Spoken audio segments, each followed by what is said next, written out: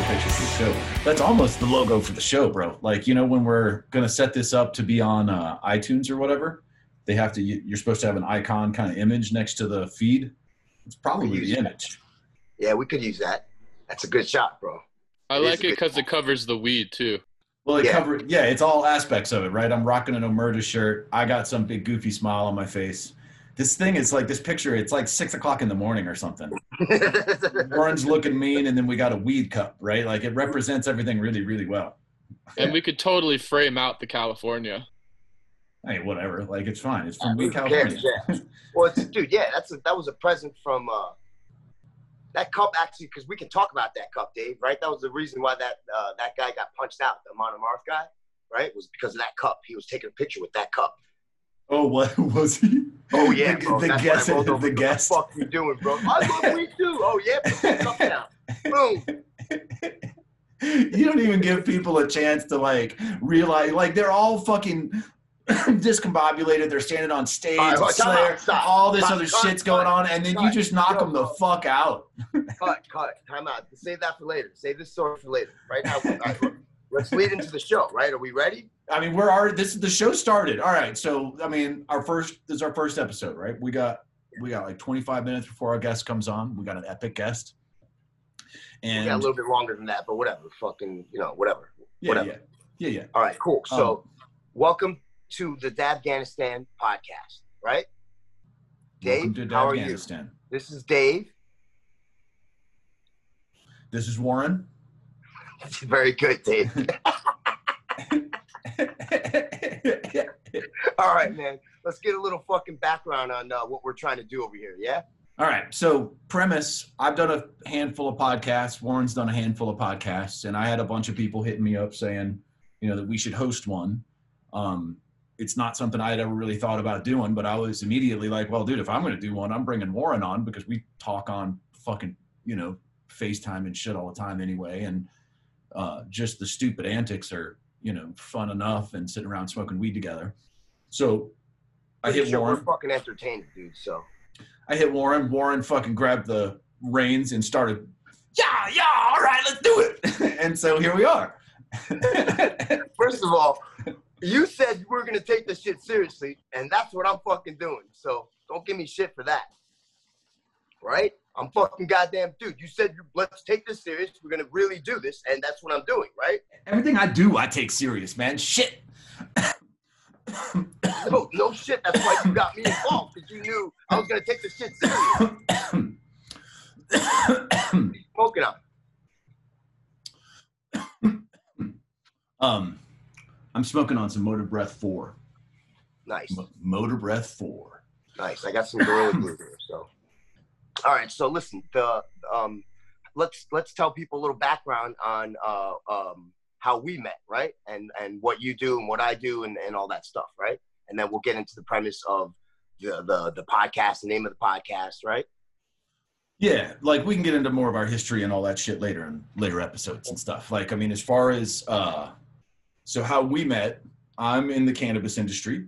I own a couple of cannabis companies, or a part owner of a couple of cannabis companies. And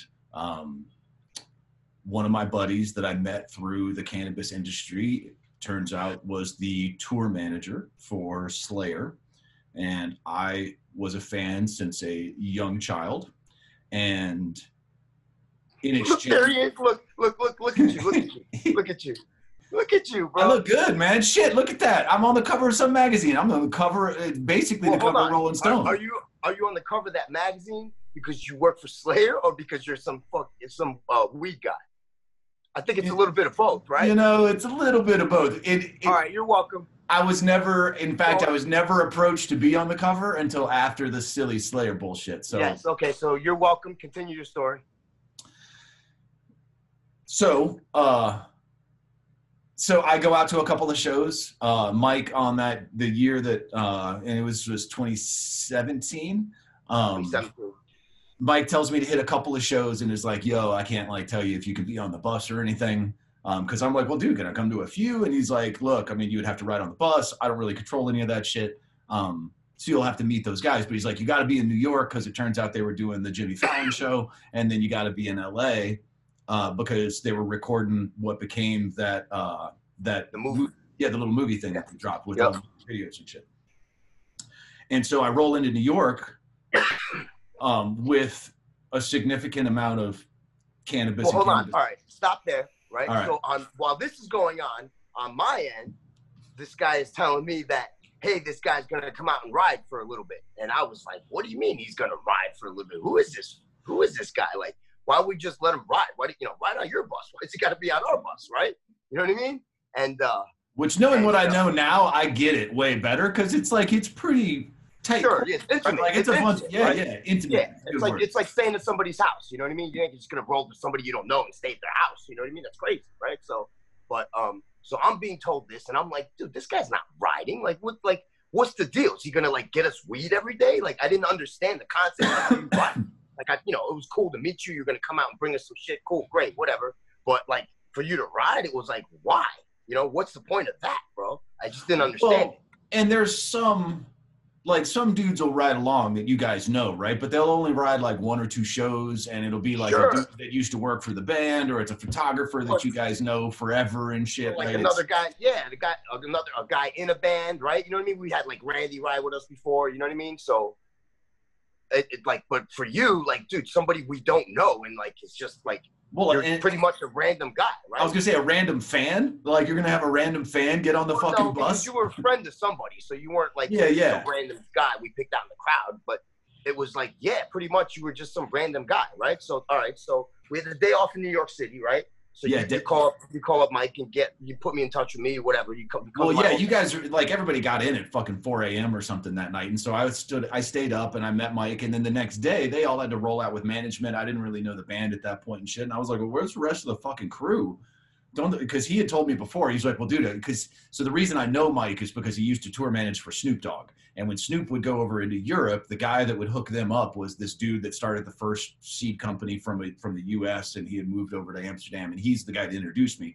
So Mike had already told me that, dude, Slayer crew smokes more weed than Snoop's crew, which is impressive, right? Everybody thinks about Snoop as a fucking weed dude, and people don't really associate Slayer as a weed band. Now, amongst the crews and people that know the band know that crew fucking blazes like champs, right? So anyway, I roll in stacked, and I couldn't go out with them that night. They're going out to dinner with management or some shit.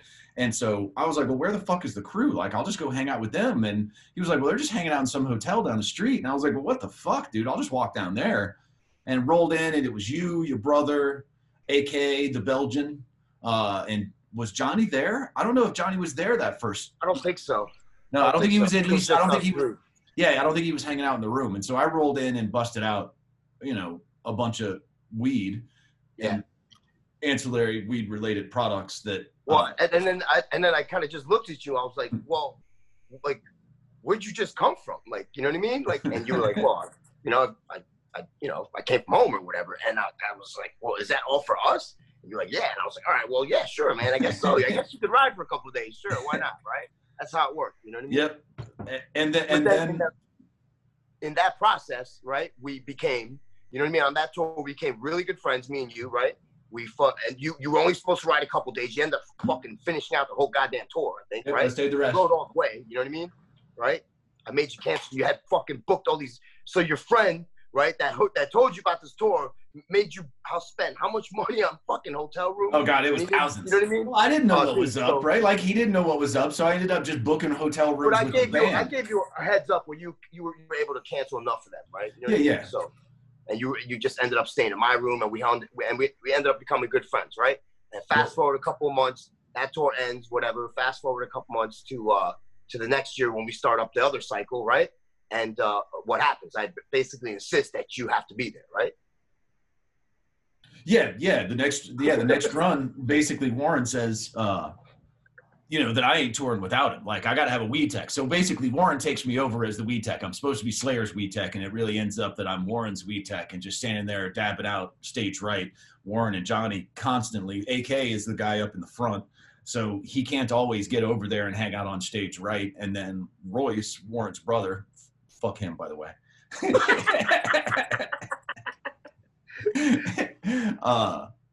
he's actually running the shit, right? So he can't sit around and just blaze like a champ. So it's pretty much the three of us just sitting around smoking weed all the time. Dude, even the second show, I thought I was going to pass out on the fucking stage. Like it was hot as balls and we were in Baltimore and shit. So anyway, whatever. Like 2018, I come back out because we're just going to hang out together.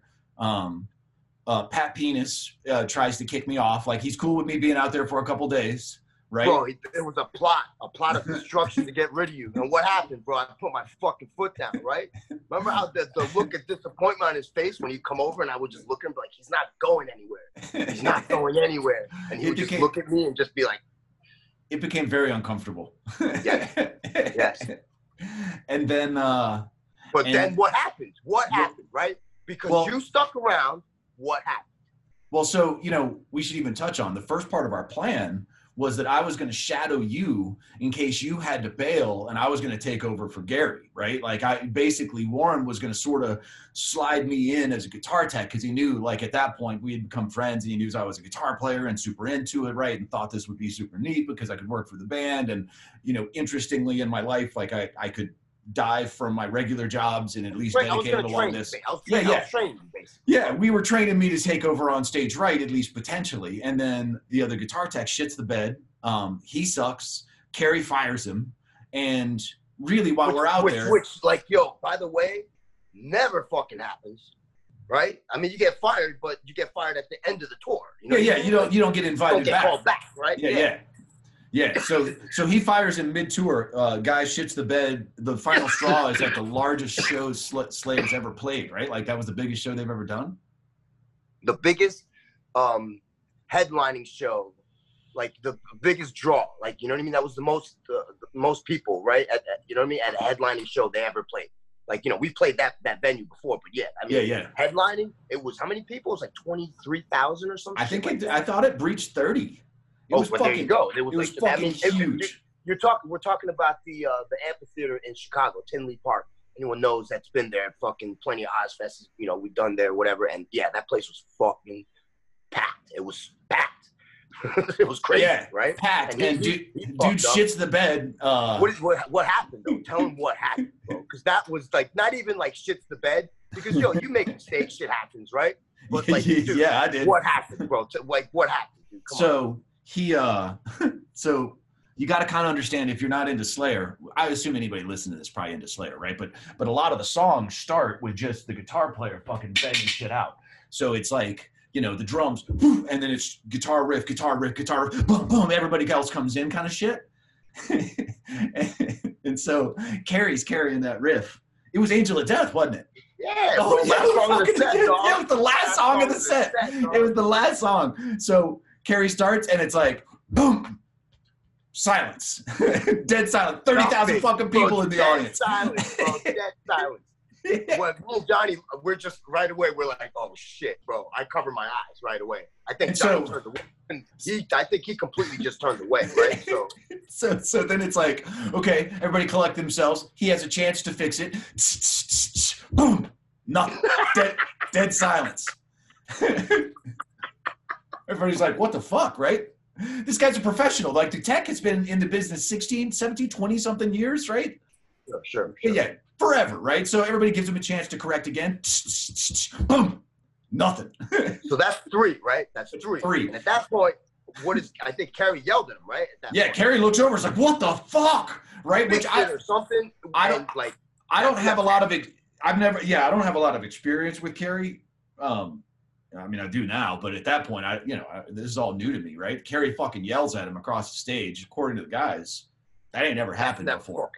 Bro, like, Kerry yelling at you, like, off the stage, on stage, that's just never happened. And I was standing over there, right? Because at that point, like, you saw what was going on, and you were like, I didn't know what was going on. I just knew that this guy. You knew that shit was fucking up, and you were like, yo, you should probably stand over there and just, make sure you know how to step in if something, goes down. Well, that night was that. You're right, because that was the night I was like, yeah, go over there and watch for some reason. Right? You had been like that for several nights, right? But then the dude Why did I do that? He started doing well. The reason you did is I was going to go take pictures that night. I was like, dude, I mean, he's got it, right? It's fine. Like, you'll be fine. And I was like, dude, I think I'm going to go take pictures.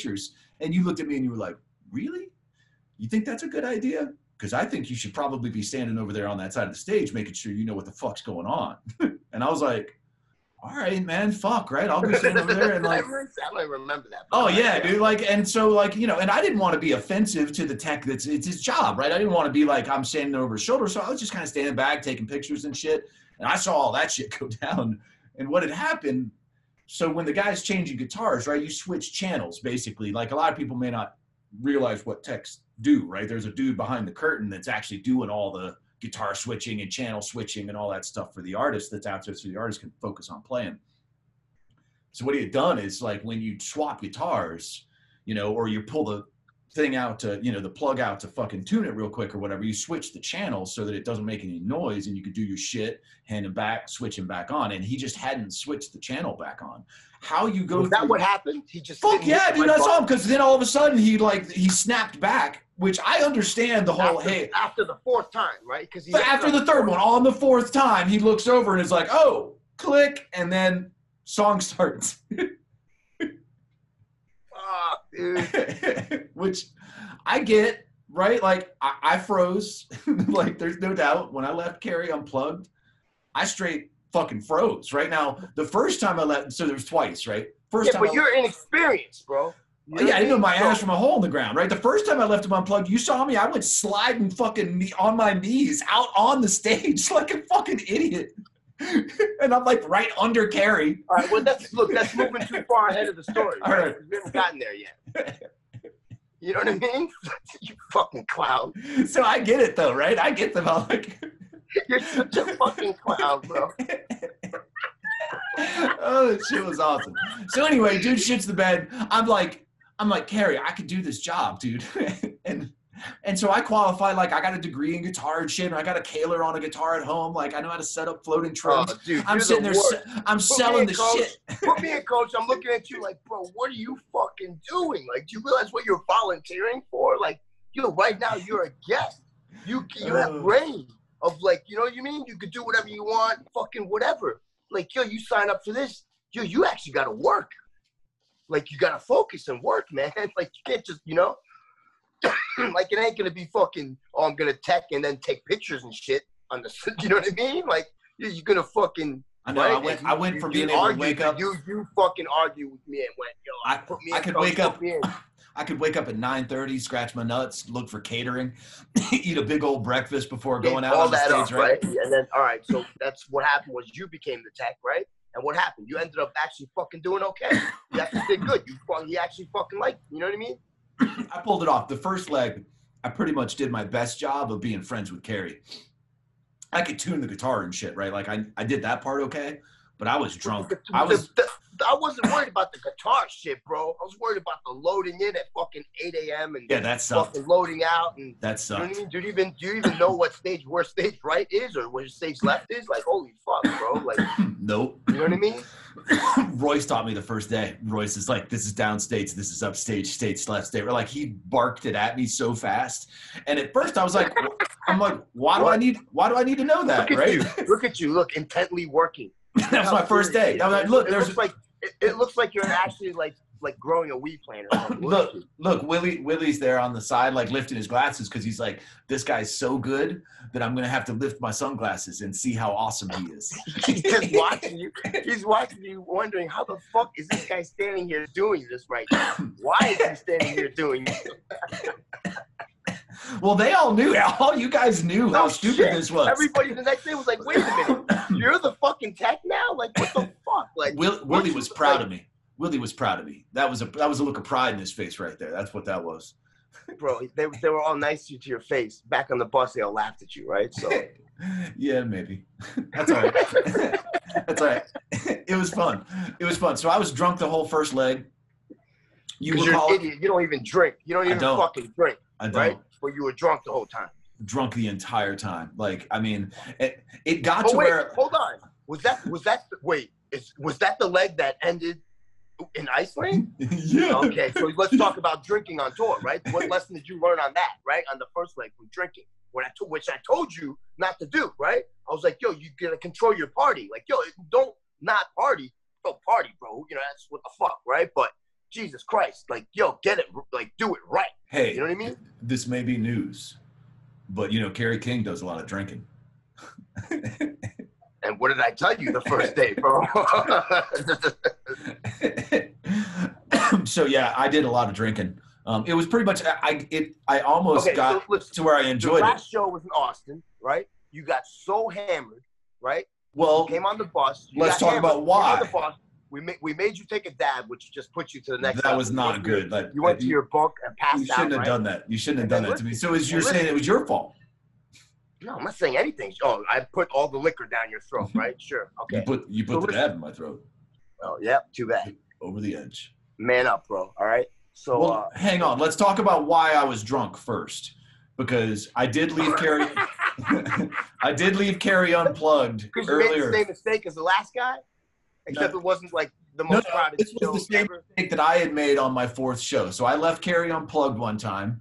And the first time, it was I was new. It was like my 4th or 5th show. I go sliding across the fucking stage on my knees, like jack him in, like while we're playing. He had almost stopped the song, and I got him plugged back in. But it was also a song that goes clean to dirty and shit. And I go running back over to my side, and my heart, like I thought I was gonna pass out. Right? I'm just like Jesus Christ. The pressure. Oh my God. And then it goes to dirty, right? And I missed it because I'm still sitting there like my head's right, like, and then it's like, and I hear it go, and I'm like, oh shit, click, right? So I just fucked it up every which way. Austin, last show of the tour. At this point, I've been killing these shows, right? I'm thinking, fuck, I got this, right? Like my confidence is killing these shows. You've been doing okay, all right? Get the fuck out of here. Murdering it. Like that. Murdering that shit. Get the fuck out of here, bro. You were doing okay, all right? Anyway. Man, you kept the guitars clean and in tune, and the rig fucking sounded decent, all right? Anyway, despite the level of awesomeness that I was bringing to the table, that night I left him unplugged again, and it was on the beginning of Payback, and it was because that goddamn Warlock, it plugs into a different spot, right, than the rest of them. Bro, you basically hand them a guitar, press the button, and realize the guitar you handed them wasn't plugged in. Yeah. And it was another one. It was another one of those where it's like, boom, and nothing but Kerry, and so like. And so this time, right, like me and Kerry have been getting drunk together every fucking night and shit. This time he laughed, right? Yeah. This time I look up at... Bro, you got to understand, he also knows, like, dude, you're a homie that's, like, stepping in to help him out. You're not like some dude we hired, some fucking 20-year-old professional, you know what I mean, that we hired, still, right? I took it seriously, right? Like, I mean, it's like my favorite band and shit. Like, he knew that. That's why you were there. But at the same time, he's not going to put you in the same light as some 20-year-old professional, right? So you fuck up something like that to him, bro, it's funny, right? Because you can see the panic on your fucking face.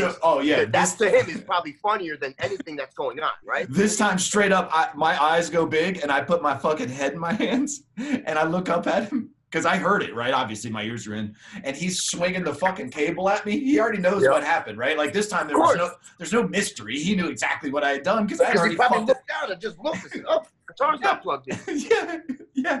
So I look up and he's fucking dangling it at me, and I'm just like I don't know what the hell's going on. And then he's like, and I freeze, right? I just straight froze. And he's like, dude, hit the button so I can plug it in. And I'm like, click, and he plugs his shit in, and I go, click, you're good, dude. He starts to play the song every night after that. Bro, I was dying. I was laughing. So you got drunk, right? And you went because what happens when you fuck up on a Slayer tour? You get punished by taking penalty shots, right? That's right. That's right. You have to go back, right? You have to go to the restroom and do shots, right? You know what I mean? And if you're smart, like I taught you, you would take one shot and bounce, right? Instead, it's sit in the room, hang out, and end up doing 20 shots, right? Well, let's qualify it. That night, Kerry had a small cup for me. It was not a shot. Yeah, you're right. Yeah, okay, you're right. It wasn't fucking around. I'm pretty sure it was one of those little Jaeger flasks that he just poured into a solo cup. And he was like, well, you got to drink that whole thing. so that started it, and then it just went downhill from there. I kept taking shots. So you got bombed, right? You get on the bus, you do that, you go to your bunk to pass out, right? Now we're leaving. We're going to check in at Austin at the airport at Austin Airport, right? So let's qualify real quick. I thought it was all over, right? It's the last show. No, hold on. The last show, right? Yeah, I knew that. Yeah. But I mean, the tour's over. I thought somebody else takes this stuff, right? Like somebody else handles Yeah, that. us. What do you mean somebody else? What are you talking? Why We did have people you for that. Well, hold on. Why did we have you pack up all the guitars individually at the end of the night after the show? Because somebody else didn't handle it. Yeah, I know. I thought we had people for that. And how come? How did like you knew when we packed it up? You saw where we put it, right? Into the trailer behind our bus, right? I did. I thought somebody else handled that shit, man. Like I really thought we had people for that, and so I passed out. We had people, yeah. Us. Yeah, I know. We handled that. Right? You and Royce told me. When I explained to you, we're going to another system, right? It was fucking for us to be rigged, right? It was 4 o'clock in the morning, right? Like 4 o'clock in the fucking morning. Of course I was passed out. Drink all that. Who cares what time it is? Right? I mean, that was fucking ridiculous. Whatever, bro. So we had to wake you up, right? We yell at you, get all your shit, fucking. You know what I mean? Drag it to the hotel, and what happened, bro? Right? What happened? So basically, we have to go check into this fucking hotel, and I left all of my shit on the bus. and I'm not saying like just so what happened was here. Like I left. We bring all this stuff to the hotel, right? You go to your room, you go to sleep, right? Next morning, I wake up early, I take a shower, whatever. I go scout. I walk around the whole town to scout an area to blaze, right? And what do? I run into you. And the look on your face. 4 o'clock in the morning. Look on your face. No. Time out. The look on your face, okay? It looked like somebody had told you your puppy died. Like that you had just like you know what I mean? Like some tragic, crazy event just happened. Well, here. So like, because 10 minutes before that, I woke up in a fucking panic. And I'm like, wait a second. I left all my shit on the bus. And I'm like, but the bus is always in the parking lot, right? The bus will be there. And I'm like, well, I can't call Warren and tell him that I left all my shit on the bus because these guys have been barraging me the whole time, right? Like Warren and Royce are fucking brutal. Will, what's up, dude? Oh, Will, what's up? You have the Bay Area legend, Will Carroll. Oh, Jesus Christ. Well done. All right. Will, dude. Okay, so let's get into our first guest, the Bay Area legend, Will Carroll, right? Drummer for Death Angel. How you doing, brother? I'm doing good, man. Doing good. You look great. Thank you. Feel great. Well, that's awesome to hear. We're glad to have you, Sarah. You are here on our very first episode. You are our very first guest. Yes. You're the best. Thank you for doing this. It's an honor to have you do the show with us, man. Thank you. My pleasure. And damn, you are looking lean and mean since that picture. Oh, yeah. All right. So, I've dropped some pounds since then, for sure. Yeah, so, I mean... Let's get into this. Let's get into your history a little, right? So you're currently play drums for Death Angel, but you're a Bay Area legend, right? You've been around for years, you know what I mean? So let's get into some of the bands you played in. Well, I started playing live in the Bay Area scene in 1989, and since then, I've been in I did a tour with Machine Head. That was my first tour I ever did. I was in Vicious Rumors for a while. I did a show with Law's Rocket. And I had a band called Old Grandad that was pretty popular for over 10 years in the Bay Area, so that took up a chunk of my time. And Ted and I have had bands together back in the day. Like our first 3 bands were together: Armament, Warfare DC, and Brood. And then we went off our separate ways for a while, and then ended up back in Death Angel together. But I've been jamming for a long time. I was in a band with Chris Spencer from The Unsane called the Cutthroats 9. Lots of stuff. Wow. Nice. All right. 31 years. Hey, real quick. I mean, when did you start playing? Like that's 30. When I was 10 years old. Wow. In 83. Wow. Was metal your first, was it rock or metal your first love, or was it something else? By the way, oh yeah, rock. I was listening to Kiss when I was 5 years old. Okay. All right. Yeah, awesome. Cool. Yeah, me too. And was there an older brother or someone in the picture that influenced you with this? Totally. It was 2 older brothers and an older sister got me into Aerosmith and The Who and nice. And AC/DC and all the classic 70s bands. But that's how I got exposed to it at such a young age. Now we're gonna go a little deeper. Now, were your parents into rock and stuff like that? Not rock, but they were both musical people. My dad was a singer. He put out an album back in the Oh wow. In the early 60s or late 50s, was Irish folk music. So he was into that scene. And my mom, like, she played piano, and there was always music going on in my house. So I was around music ever since I was born. And did they encourage it? They bought you a drum kit? I mean, because Totally. drums is tough for a parent, right? Like that of all instruments for your kid to want to learn. Yeah, It's like, that's like the fuck, instrument man. that people be like, yo, and you play anything except drums, right? Don't learn drums, right? So Yeah, they encouraged music on me and all my siblings. Like the rest of them were playing like trumpet and flute and trombone, and I didn't want to play any of those type of instruments because they weren't in Kiss, you know. So the only instrument they had at school that had anything to do with rock music was drums. They didn't have guitar. I wanted to be a guitarist initially, but they didn't have guitar in school, so I picked drums because that was the closest thing to what I was listening to. Sure. So yeah, Wait, they were super encouraging. Did you do marching band and stuff like that in school too? I did concert band and jazz band and symphonic band. Yeah. Wow. All the fuck way up until high school, until like halfway through high school, and then I got kicked out of band because I thought I was too cool to be in symphonic band because I was already in a thrash band opening for Death and violent stuff. So nice. Wait, so you were doing that in high school? yeah, I started playing shows in the summer between my 8th grade year and my freshman year of high school. Holy But by shit. the time I was a sophomore, Ted and I, our band Warfare, we were opening for Violence and like Death, Pestilence, Carcass, like a lot of big shows. Wow. So that's like almost full circle now that you play with Ted now in Death Angel. Absolutely. Absolutely. That's awesome, dude. That's super cool. Fucking awesome. Going back to how tolerant my parents were, they used to let Warfare rehearse in our garage. So it wasn't just me banging on the drums. It was a full thrash band rehearsing in our garage, like those 3 or 4 days a week. That's They were usually totally cool. That's usually the responsibility of the parents that have a kid that play drums, right? Yeah, so, yeah. You know what I mean? When the kid actually plays in a band, well, guess what? Rehearsal is at your house. You know what I mean? Exactly. That's how it goes. So, all right. So let's touch base real quick on your first tour with Machine Head, right? Was where we actually first met, right? Yeah. Do you remember the moment we met? Because I actually remember the moment we met. So I mean, I remember all the circumstances around that meeting. It was in Ashbury Park. Yep. Outside of the Stone Pony. Yep. And Machine Head were on their first headlining tour for Burn My Eyes, and it was with Stuck Mojo. And 25 to Life were opening, and you were in 25 to Life. Yep. And I missed like how the whole rift started, but I was on the bus. But like during sound check or something, a rift happened between us and 25 to Life. When I say us, I mean Machine Head. I wasn't really involved in it. Well, Shocking. So what happened was Wait. Was Warren gonna kick somebody's ass? I am fucking shocked.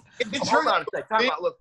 Big thing. There was like 20 people outside the club all yelling at each other. And then, Of course. So this is what happened was, all right, so, you know, dude, we roll up, right? We know it's a big show. We're opening up for Machine Head. Like, this is, you know, it's a big deal, right? So we roll up, we load in, and we kind of pick a corner to set up, you know, our drummer, who's like the nicest guy in the world, you know what I mean? Like, just, you know, not like the rest of the band, right? So like your old singer? Yeah, like, you know what I mean? Just that, you know what I mean? So he's setting up, and somehow, I guess you guys were sharing a drum tech or something. It was your drum tech, right? Yeah, basically. we were. He somehow got into it with our drummer, Harry. And it was like, and we kind of rolled up and was like, oh, what's going on? Like, dude, you know, like, if someone's saying something, you know, something going on with Harry, it's got to be the other guy's fault. Harry's the nicest guy in the world. He would never, ever be, you know what I mean, say anything confrontational or anyone, like, and so we rolled up, and your drum tech got, like, he just got loud with us. And it was like, all right, cool. Well, guess what? In that town, unfortunately, at that time, it was a band called Fury 5, and all their homeboys were hanging out because we were playing, right? And there was about 20 of them. And all those guys were ready to say, you know, if we said sick them, then they would sick them, right? So that's what happened. You know what I mean? So Bunch of thugs. These guys, you know, got wind of what was going on, right? And next, you know, it was like, all right, all these. It was at that point, it was almost beyond our control. You know what I mean? Because we were like, look, everything's worked out. We chilled it out, but those dudes got worked up and they're like, fuck it, we're gonna beat everyone up, right? Yeah, I was sitting on the bus and I saw the whole thing unfolding. I was like, oh shit, man, there's gonna be like a gang fight going on here. So what happened was, thank God Hoyer was there, right? Hoyer from Madball, he was there and he was friends with Rob, right? So Rob, you know, good for Rob. He came off the bus and actually came out to settle what was going on, right? And basically Hoyer looked at all the dudes and was like, yo, check this out. Nobody ain't doing shit. We're, you know, it's cool, right? So, and then at that point, it was squashed. But I think everyone still felt uneasy because at one point, Logan came up to us and was like, hey, man, you know, are you going to take my guitars and stuff? And we're like, nah, dude, like, we're just going to want to play a show, bro. It's cool. Like, you know, it's cool. We ended up doing the show, whatever. And I think I was standing outside the venue smoking a blunt, and you guys were finished playing it and we're doing an encore or something, and you came out the side door to take a break. And that's when I actually met you. Like, okay. That's when I was like, oh, you know, hey, how you doing? I'm Warren. Oh, yeah, I'm Will Carroll. Because I'll never forget that. Because, like, fast forward 20 years later, when I ran into you again, and, you're Will Carroll, I was like, oh, hey, I know I met you before, you know? And that moment, for some reason, flashed back in my mind, right? So You were playing another bass? funny thing that happened during that whole incident, somehow the word got around that someone from your crew or whatever had a gun. So everyone on the bus was freaking out, like, oh man, that guy right there, I think he has a gun. We were all trying to look out the window and see if he was hiding a gun under his shirt or something. No, and you know what? somehow, maybe, yeah. And somehow I ended up in a pickup truck with Adam Deuce and a fan, or maybe a friend of the band, and it was on a Sunday, and we were driving around looking for a sporting goods store that was open that sold guns. And you're New Jersey, bro. You're not getting a gun, Holmes. Like, you guys ended up in a hardware store buying like hammers or something. No, right? yeah, exactly. That was open on a Sunday was a hardware store, and we bought a bunch of ball-peen hammers. And everyone had their own hammer. And on stage while we were playing, they were ball-peen hammers sitting on top of all the amps. That's fucking great. On the drum side, there was ball-peen hammer behind. Oh, man. That is great. Well, because I found out that story because years later, I ended up doing a tour with Machine Head. I worked for Machine Head, and, you know, I brought that story up, and they told me that ended. I had never heard that before. But once I started laughing, I was like, dude, at that point, it was squashed. You know what I mean? So, it was cool, you know? So That is fucking hilarious. Maybe that's where the song 10 Ton Hammer came from. I'm not sure. maybe, right? Funny days. I'm curious. So let's talk. Wait. Why a ball peen? I was gonna say, why a ball peen versus like a claw hammer? Because I think I remember Adam Deuce saying a ball-peen hammer can induce the most damage. Oh my God. If I remember correctly.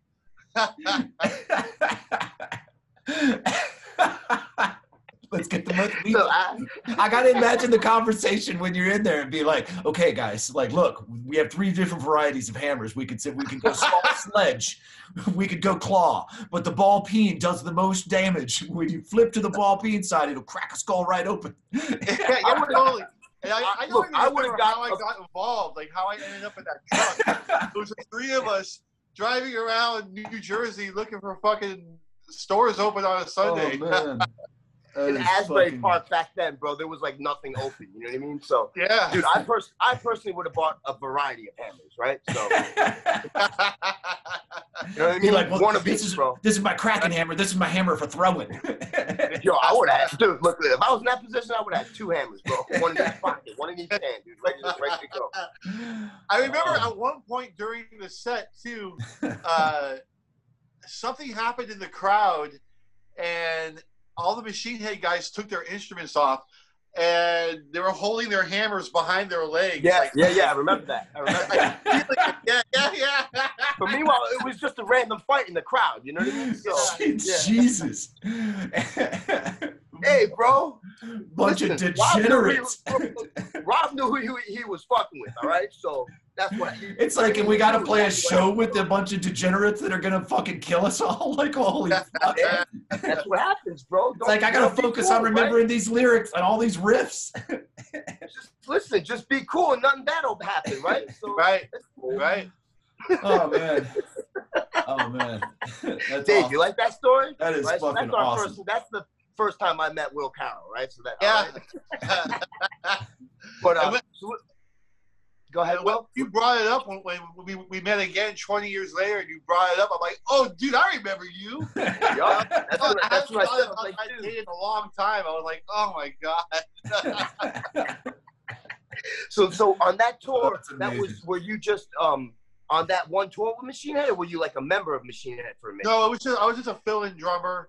That was I- when Contos just quit, right?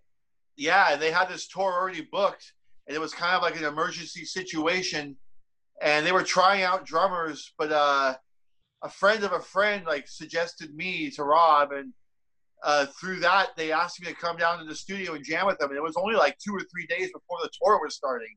Damn. And I think I did a good job at the audition, and also I was local. I was a Bay Area guy, so that was a plus. So they just decided to take me on the road. It was, like I said, it was the first tour I ever did, so I was really green, and I had never played more than 2 nights in a row live, you know. Wow. So this was like an 11-week tour or something. It was a Yeah, really long tour Wow. of North America, and you know, there were some stretches of like 14 shows in a row. So I got tired. Oh. I wasn't used to it, so I played well for the most part, but there were some shows where I was showing fatigue, but there was never like talk to me about joining the band officially. It was strictly a fill-in thing for the tour, and they had Dave lined up. By halfway through the tour, I think he was already going to be the official drummer. Okay, all right. Yeah. And you're able All to right, bust out learning 20-something songs in just a couple of days like that, huh?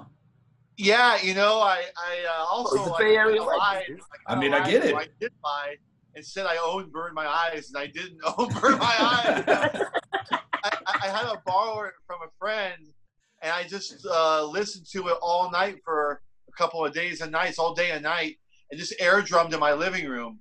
The first time I played it on an actual kit was when I jammed with them. So Wow. I pulled it off. No, I remember I watched that night. You know what I mean? Because I was into Contos as Amazing. a drummer, right? And you know Yeah, what I mean? drums on that album. That's how I kind of knew of the band. Violence guys, right? Contos was the hardcore dudes. I knew about him, and I remember, when I saw Machine Head that day, I was like, oh man, where's Contos? He's not in the band. But then when you guys actually played, I was like, oh wow, this guy, he did just as good, right? So you know what I mean? It wasn't like, oh, what a disappointment. It was a good show. You did good. Right on. So, yeah.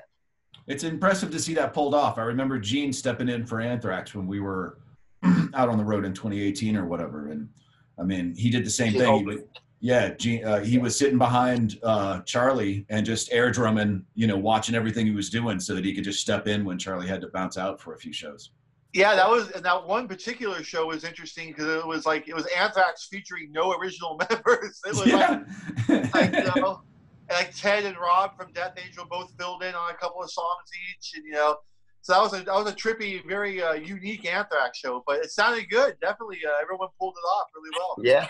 Yeah, that's cool. I saw Anthrax with Andreas, right, when he filled in for a couple of Big Four shows. I feel, they were looking for a stage right guy or whatever, and they brought Andreas, and it was awesome. He Andreas Sepultura, Andreas? Yeah, Andreas Kisser from Sepultura. So that guy's a freak of nature. Right? So He Will, real quick, has a memory for music that's unparalleled. That guy could learn songs. Oh yeah, he's that. Really? I'm pretty sure he's classically trained, man. I saw him. He He was playing some traditional classical piece, a duet with some guy when I saw it on his feed the other day. It's badass. Yeah. So real quick, Will. So Dave is such a guitar collector, nerd, geek, like obsessive compulsive with these Ibanez gems that he found one in Brazil, and we had to get Andreas to pick it up for him, so Dave could get it right away. You know what I mean? During pandemic. Hidden candy store, man. During pandemic, just to make sure that it didn't get staked away. It popped up, and then it got that second one got dropped off at Andreas' house. Cool. Yeah, it was epic. He's a good dude. He's a great guy, man. I love Andreas. He's And he's a Kiss fan too.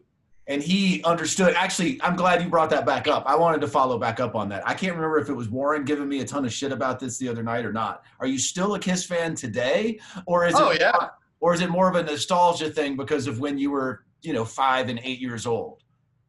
Oh, it grows. The older I get, the more stuff I collect, and I just Kiss fans are loyal, bro. I just listened to Destroyer Resurrected today. I listen to Kiss every day, almost pretty much. I have a Kiss mural right over here. Now, have you ever talked to Frank from Hatebreed? Because he's like a huge Kiss guy too, right? We actually when we played the Philippines and Hatebreed played with us in the Philippines, we did talk about Kiss backstage. I think we were both wearing Kiss shirts. So Kiss fans usually gravitate towards each other when they're wearing Kiss shirts. So. Yeah, we did. He's like you about Kiss. Was that you giving me shit about that, Warren? What's that? I'm not a Kiss fan, dude. I'm not a Kiss fan. But listen, if Kiss birthed Will Carroll, then all right, cool. I never diss Kiss. I'm just saying it's not for me. You were giving me a ton of shit. So Will, my Kiss story, when I was a little kid, that's what, got me. I listened to Elvis and shit first, but then it was Kiss and it was the same thing. It was like the older kids that lived next door to my parents' house. Yeah, I remember first it was like the playing cards. They had like the bubblegum playing cards things. And they were out swapping those. And I'm like, yo, what is this? And then I saw Gene, right? And it's all fucking evil. And it's like blood and fire and shit. And I'm like, yo, dude, changed my life. And so I'm like 6 or some shit. I got to see him in concert, my dad. So my dad loved and he always did, even later, like as I was like studying music and had to be like, oh my God, I got to learn these scales to be, a rock star someday and shit. He loved the show and all the fucking lights and the titties and, all the craziness. And so he took us to a show in 1979. They were on Charisma tour. And, and we rolled backstage and we met somebody on local crew that like had one of the iron-on patches. And that dude, so we were fully garbed up. Like we had a friend of the family that did like arts and crafts and shit, and so she made me full demon boots and the chest plates and shit and like wings. Awesome. I mean, I was as gened out as I could be, and so I was fully dressed up at the show and stuff, and my dad took us on the floor, and so afterwards like the dude ripped one of the patches off and somehow he got the intel. Turns out my dad's in military intelligence and all that shit, so thinking about it later, I'm like, all right, well, he just figures shit like that out. Anyway, we figured out where they were going to the airport.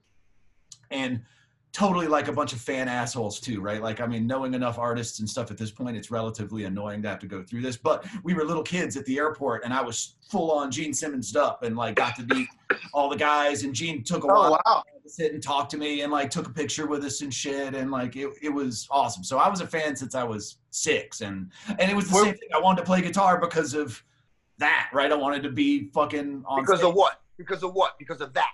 Exactly. Dude, go away. It was amazing. Hey, eat a dick.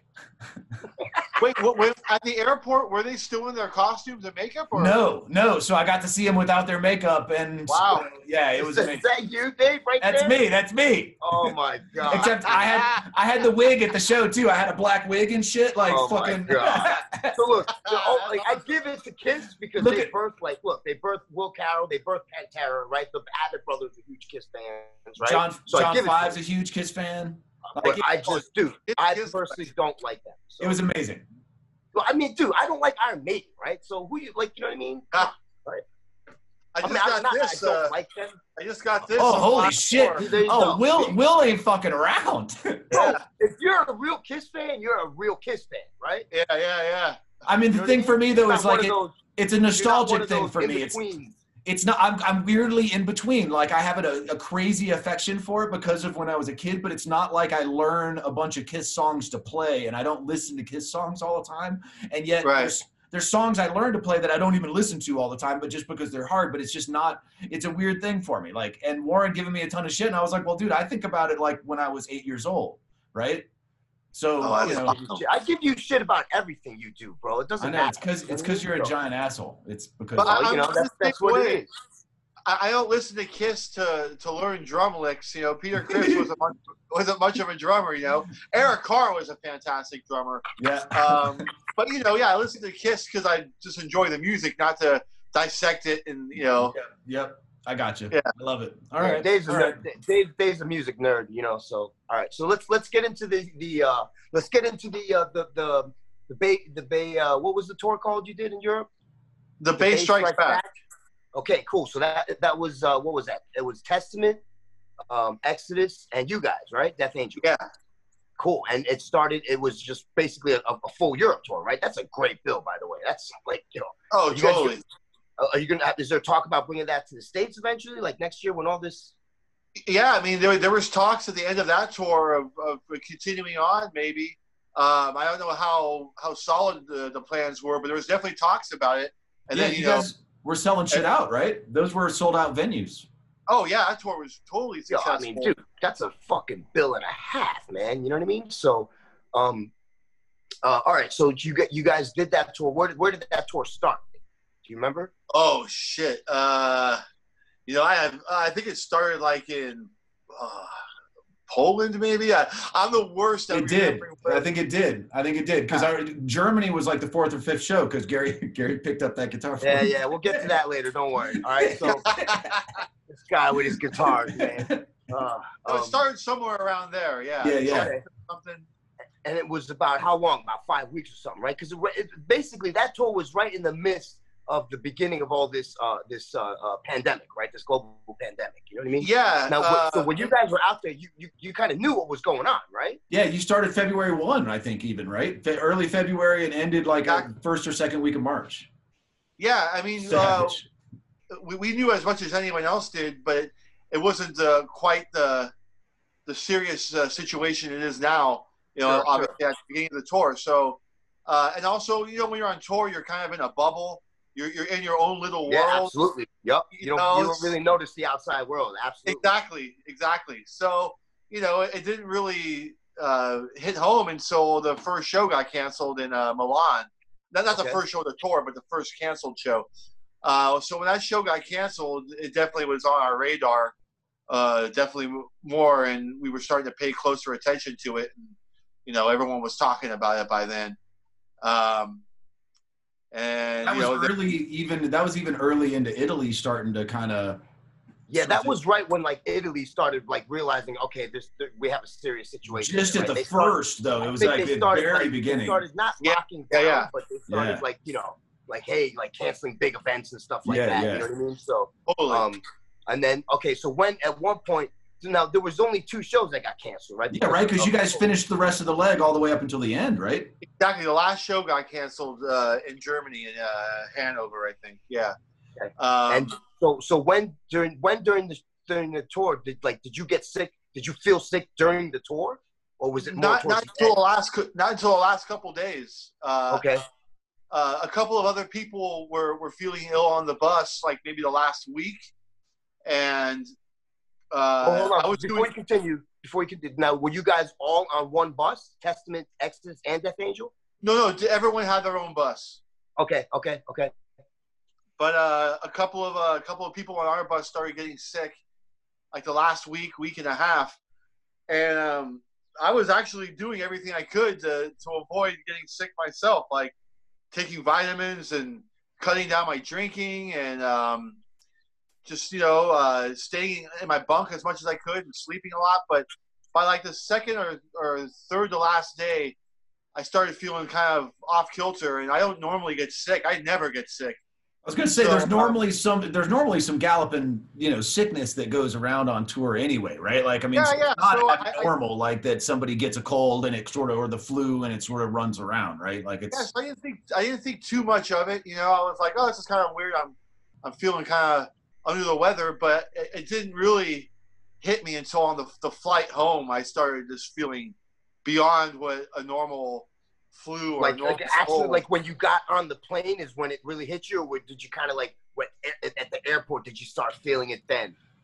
I didn't really start noticing it until I was sitting in my seat. Yeah, an hour into the flight. Until you stopped. Yeah, because I stopped moving around and doing stuff. You stopped touring. Yeah, you're just on chill mode, and all of a sudden that's when it hits you. Yep. Yeah, my fever broke out, and I was sweating profusely. And I was like, man, something's wrong. Something's definitely wrong. And that was on the plane on the way back, or after you got back? No, that was on the plane. Like, Yeah, it was gotcha. like Okay. a 10-hour flight or whatever. And yeah, I just felt like shit that whole flight.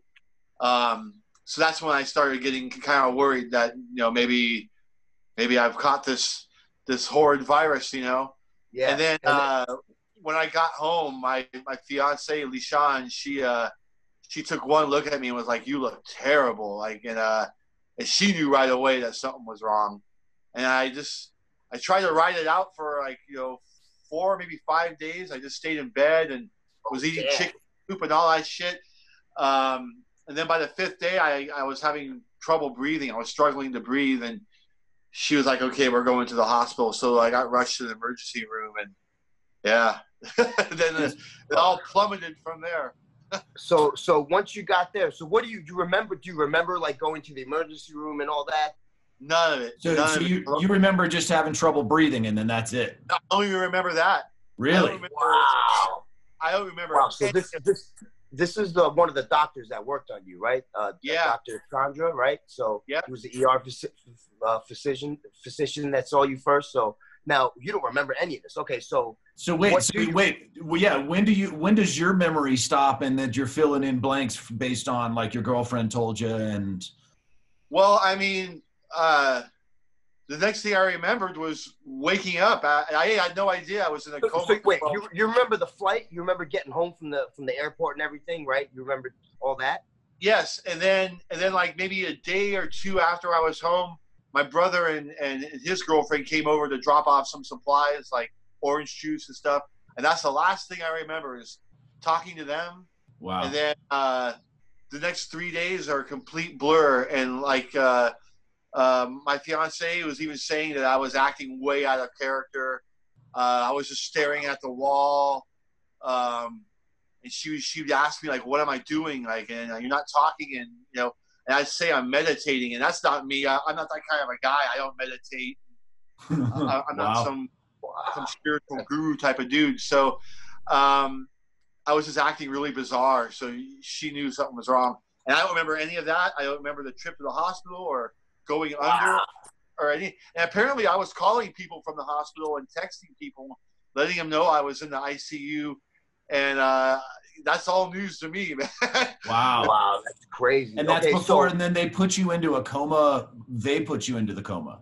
Yeah, because I was fighting the ventilator. I had to get put on a ventilator, and my body was fighting it back. So in order for me to do it, they had to put me into a coma. And there's one of your other doctors, right? So right. Yeah, it was a whole team of doctors that worked on me. That's another one of them. Yeah. So now let's talk about. Go ahead. Let's talk about the. So what do you actually remember? Like while you were under, right? While you were in this coma, you said you saw like some crazy shit. Let's get into that. What did you see? What did you experience? I just saw. I felt myself rising from my body, like my spirit maybe, and I just remember the sensation of shooting down into like a dark hole. And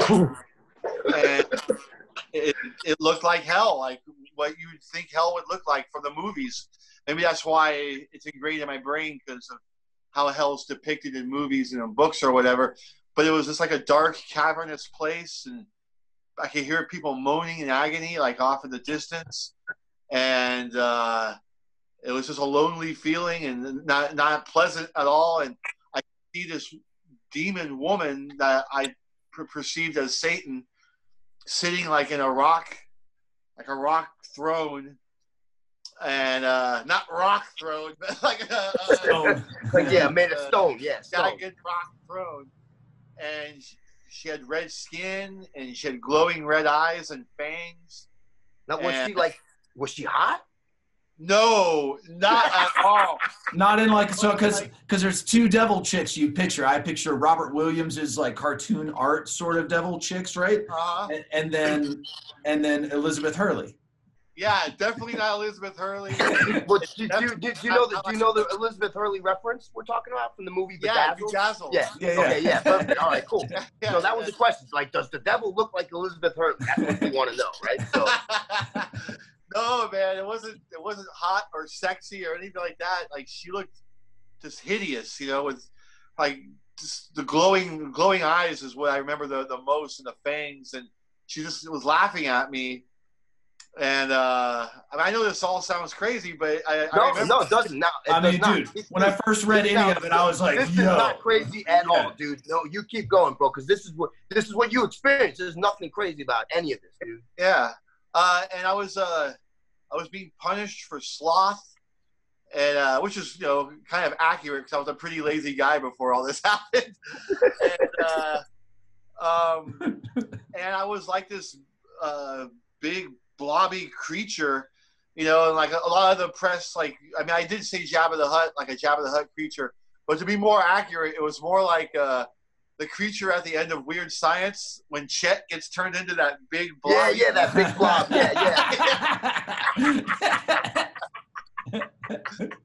It was more like that, you know, and I couldn't move, and I just was like spitting up blood, like throwing up blood. And I was throwing up blood to the point I had a heart attack and died. And it's kind of weird. Wait, in real life or in the? No.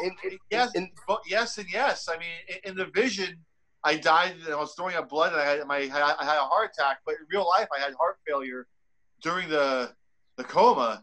So shit. So that was probably that was when you were in your dream or whatever your experience. There you go. There's a picture of him. You look like a little bit like that, right? So yeah. But yeah. So my body was reacting, and my mind. Yeah, exactly. To what was going on. Absolutely. And then once I died in hell, I remember being lifted up into the sky and to what maybe was heaven. But heaven was a scary place too. It was like a Roman orgy, kind of like debauchery going on everywhere, and like a Caligula type scenario, right? Exactly, like Caligula, and so not a good orgy, like no, it wasn't a good orgy. No, but was the scene like, you know how like you said hell was like dark and, you know, cold? Like did you feel the actual cold? Like were you able to be like, whoa, it's chilly? Or like, you know what I mean? And was heaven like more a cold of being like completely alone in the dark, you know, like just a lonely, cold feeling. Okay. And then when I shot up into the sky, like it was all white and gold, and it looked like a Roman palace kind of, but it was like a really aggressive orgy going on. Well, I had read one of the quotes that said like the angels were scarier than the demons. I mean, were the angels like demon-ish? I mean, or just they were just fierce, super aggressive, and yeah, it was like that. It was like a giant flesh collar. Yeah, Caligula type of scenario, man. It wasn't cool at all. I didn't want to be there. I didn't want to be in either place. And I wasn't up there for very long because I was like rejecting it. But I shot back down to Earth, and I was in a nightclub in the middle of like Modesto or Stockton, somewhere in the middle of nowhere, California. Bakersfield. This shitty club, and I was with my friends, and there was a shitty band playing, and I just remember asking, what am I doing here? Why are we in Stockton or wherever it was? And that's the last thing I remember. And I woke up in a hospital bed with tubes coming in and out of me. I had a catheter and this machines around me, and I had no idea why I was there. I was totally confused, and I didn't even think it was reality. I didn't think I was actually awake. And I asked, there was a nurse standing right there. And I asked her, am I still in hell? And she ignored me. And I even asked her a second time, and she ignored me again. And I didn't know where I was, what city I was, what country I was, or what plane of existence I was in. Like it was wow. It was really confusing. So now, how long was it before you actually like gained like some sort of semblance of like what was happening? Like, okay, I'm in a hospital. I'm Will Carroll. I'm sick. You know what I mean? It was a while. They wouldn't tell me anything. Like I kept on asking different nurses and doctors, like, where am I? Like what happened? And finally they started, like maybe for a day. I was holy shit. And then but that day you still knew you had enough consciousness to know who you were, right? Yeah, and I knew I was awake. I mean, after like an hour or so, I was like, okay, I'm obviously awake, and this is reality. And I knew who I was. I didn't have memory loss of myself, my identity or anything. And then after a day, they started like asking me like rudimentary questions like, what's your name? What's your date of birth? Do you know what year it is? Do you know who the president of the United States is? And that question, I was like, well, I don't know. Maybe Trump got impeached. I mean, I don't know how long I've been gone, And they were like, yeah, unfortunately, it's still Trump. And and like I kept on asking, like, I don't know where I am though. Like I don't know what city or where I am. Please tell me. And they finally said, you're in San Francisco. I was so relieved. I was like, oh. But I thought maybe I was still in Europe, Yeah. Or, who knows where. So I was really relieved when they told me I was in San Francisco. Ironically enough, I was in a hospital it's only 5 blocks away from my apartment. So I could have walked home in 10, 20 minutes. Sure.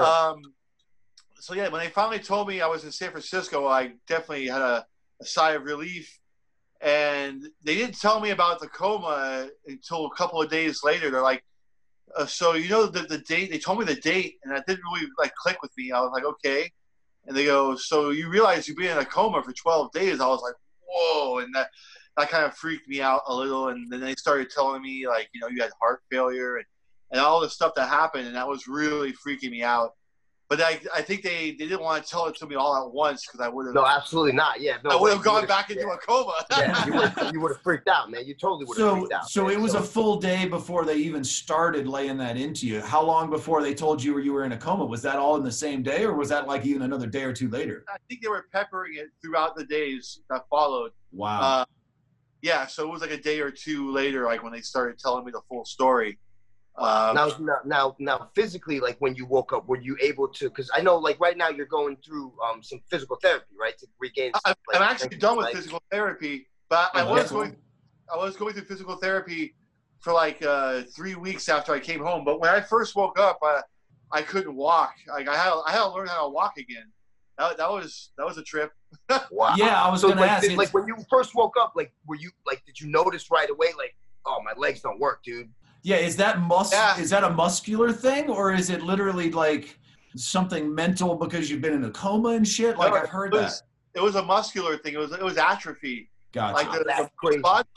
The body deteriorates really quick if you're not. That's crazy. Wow. Because I would always think something like that. It would take dude, you have to be in a coma for a couple of months or something. That's like what that. I would have thought too. That's why it's dude, the 12-day coma and. That's crazy. That is crazy. And how much weight did you lose from it? Because, you're a lot leaner right now. Was that since you've also continued to lose weight, or was it from the hospitalization? Yes, and yes. I lost a lot of weight from my time in the hospital. But I've also lost even more weight since I've been home because I'm not drinking anymore. Not permanently. I'm not shunning alcohol. But my days of heavy drinking are definitely over. Sure. I was polishing off a bottle of Jameson a night sometimes, and wow. That's not. Now, how long after you woke up were you able to were you able to see your girl right away after a couple of days? Or? No. So how did that work with keeping separation, and when did they allow her to come see you, or did you have to get out of the hospital? Oh, never. Wow. I didn't see another soul aside from the staff. I didn't see another person until my brother and her picked me up when they let me out of the hospital. So it was it was close to 2 weeks. I couldn't see anybody. But to back up a little bit, I've lost about 40 pounds. And God damn. Congratulations. I'm eating a lot healthier. I'm eating the healthiest I ever have in my entire life, actually.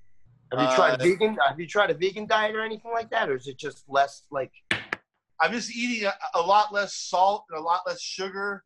Okay. And just cutting alcohol out has definitely a huge deal. That's a big factor. That's a big factor. Warren's a And I'm also on medication, so I can't drink right now. But once I'm off the meds, which will be in a couple of weeks, I plan on having an Irish cider here or there, or a cocktail here or there. But I'm definitely planning on living a healthier lifestyle, continuing with it. And that combined with the hospital stay, I'm losing weight, and I'm walking every day now and being way more active. So when did you get out of the hospital? After I got out of the coma, I would say I was in the hospital for another maybe 10 days.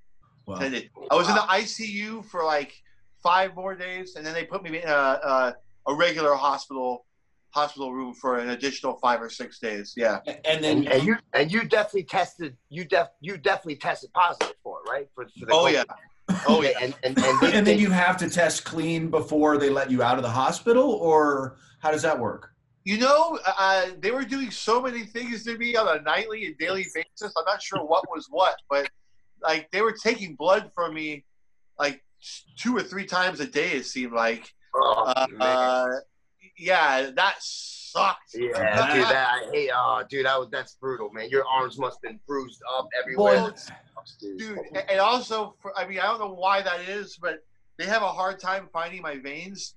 So they had to re-prick me over and over. Oh, dude. And even sometimes they would do the top of my hand to get a vein. And that's one of the most painful spots to give blood is on top of your hand. Here's the thing, right? It was awful. When I go to the doctor, I give them 2 or 3 tries, right? Because look, some people can't find, you're not going to be able to find the vein, right? You're going to have to do it by feel, right? So the last choice is here. You know what I mean? If you can't find it here, you get 1 shot, one shot here. If you can't do either, you get 1 shot here. And if you don't get it from the hand, you're not getting the blood. That's it. Sorry. Yeah, a lot of people are suggesting I give plasma, donate some plasma, which is a great idea. And I plan on doing it, but I'm just not ready yet because Oh yeah, dude, you're still recovering. You got, Yeah. You just said you finished up physical therapy, which involved what? You just had to basically go there and walk and exercise your legs and stuff, right? Yeah, actually, a nurse would come to me in my home, and I would do stair exercises because I live at the top of 3 flights of stairs. So I would do lots of stepping exercises and stair exercises, and standing up and sitting down, standing up and sitting down, over and over again. How many? Oh, I think we lost him for a second. Hold on a sec. He'll come back. Oh, there we go. We lost you for a second. Yeah. Sorry. That was Tom Hunting. I was just doing those kind of exercises, and after the 3rd week, he was like, "Look, I don't need to come over anymore. You're obviously sticking with the exercises, and sure. And he's seeing progression every time he comes over. So he's like, "You're doing fine. You'll be fine." And I go on walks around my neighborhood every day, and it was mostly lower body then, right? That totally was deteriorated then. Okay. Totally. So what about your upper body? Have you haven't played? You're not ready to play drums yet, are you? Yeah, have you started playing again yet? The end of the month. So by the end of next week, I'll be going back to my studio in San Francisco and jamming on my kit. My arms are a little thinner, but they don't feel I didn't feel super weak or anything. And I have drum pads at home, and I've been practicing on those. And I feel like I'm doing well on the upper half. Sure. I got to build up a little bit of muscle, but I'm pretty confident I'll get back on the bike and start riding again with the drums. I don't think it will be too hard to get my chops back. Hopefully. Well, you're one of those. Are you a natural drummer, right? You're kind of just you're not one of those guys that needs to practice every day. You can just you just play drums, right? Yeah, you're just a player. Yeah. See, so you're naturally exactly. So for you, it'll probably just be jumping back on a bike, man. You know what I mean? Yeah, exactly. Yeah, absolutely. So I want to step back. There's 2 different kinds of Dave. There's 2 different kinds of musicians, right? You know what I mean? There's the guys that have to practice every day and rehearse or whatever, and then there are guys that kind of just jam, right? So Will obviously is the kind that just he can just jam, right? So we have a bunch of other stuff to get to too, but I want to stay back into the COVID shit for just a second. So 2 things. One, on recovery, and this is probably going to be subjective. When I had first heard about like that you were out of the hospital. I had heard that they had given you remdesivir and that it was like a miracle, and all of a sudden you were turned around. And then I also recently read, which, you know, I don't know what the fuck to believe in the media at this point anyway, but I had heard that they threw everything at you, right? That they had given you the hydroxychloroquine combo, they had given you remdesivir, they had given you literally everything under the fucking sun. And that Totally, they can't say that it was one thing or the other, really, right? But is that, what do you like think? it seemed like they were throwing caution to the wind with me a little bit. And they were just trying all kinds of experimental procedures and experimental drugs, and whatever the combination was, it worked, obviously. And when I did come to, they were marveling at the fact that I was alive. Like, Wow. Because you were the first patient, right? To recover. Yeah, I think you were the first one out of there, right? Wow. Was it the first one in the Bay Area or just the first one at that hospital? I think the first one in San Francisco. I think so. Yeah. Wow. And many days later, like, they were telling me, like, you know, we really thought you were gonna die. Like, that's got to be fucked up to hear. I mean, he had heart failure in the middle of a coma, man. That's crazy. Like, you know what I mean? That, dude, it's kind of like a coma within a coma. Yeah, like that's fucking, dude. That's, you know, yeah. Usually, if that happens, you're done, right? So that's amazing. So other doctors were coming in just to see for themselves if I was really alive. Like, they heard that, oh, this guy's alive. Like, really? Wow. Well, so then the second thing is then based on, you know, the weird heaven and hell experience, like, what are your thoughts on that now, right? I have heard something quoted that you were like, well, you know, I don't think the devil's, you know, quite as cool.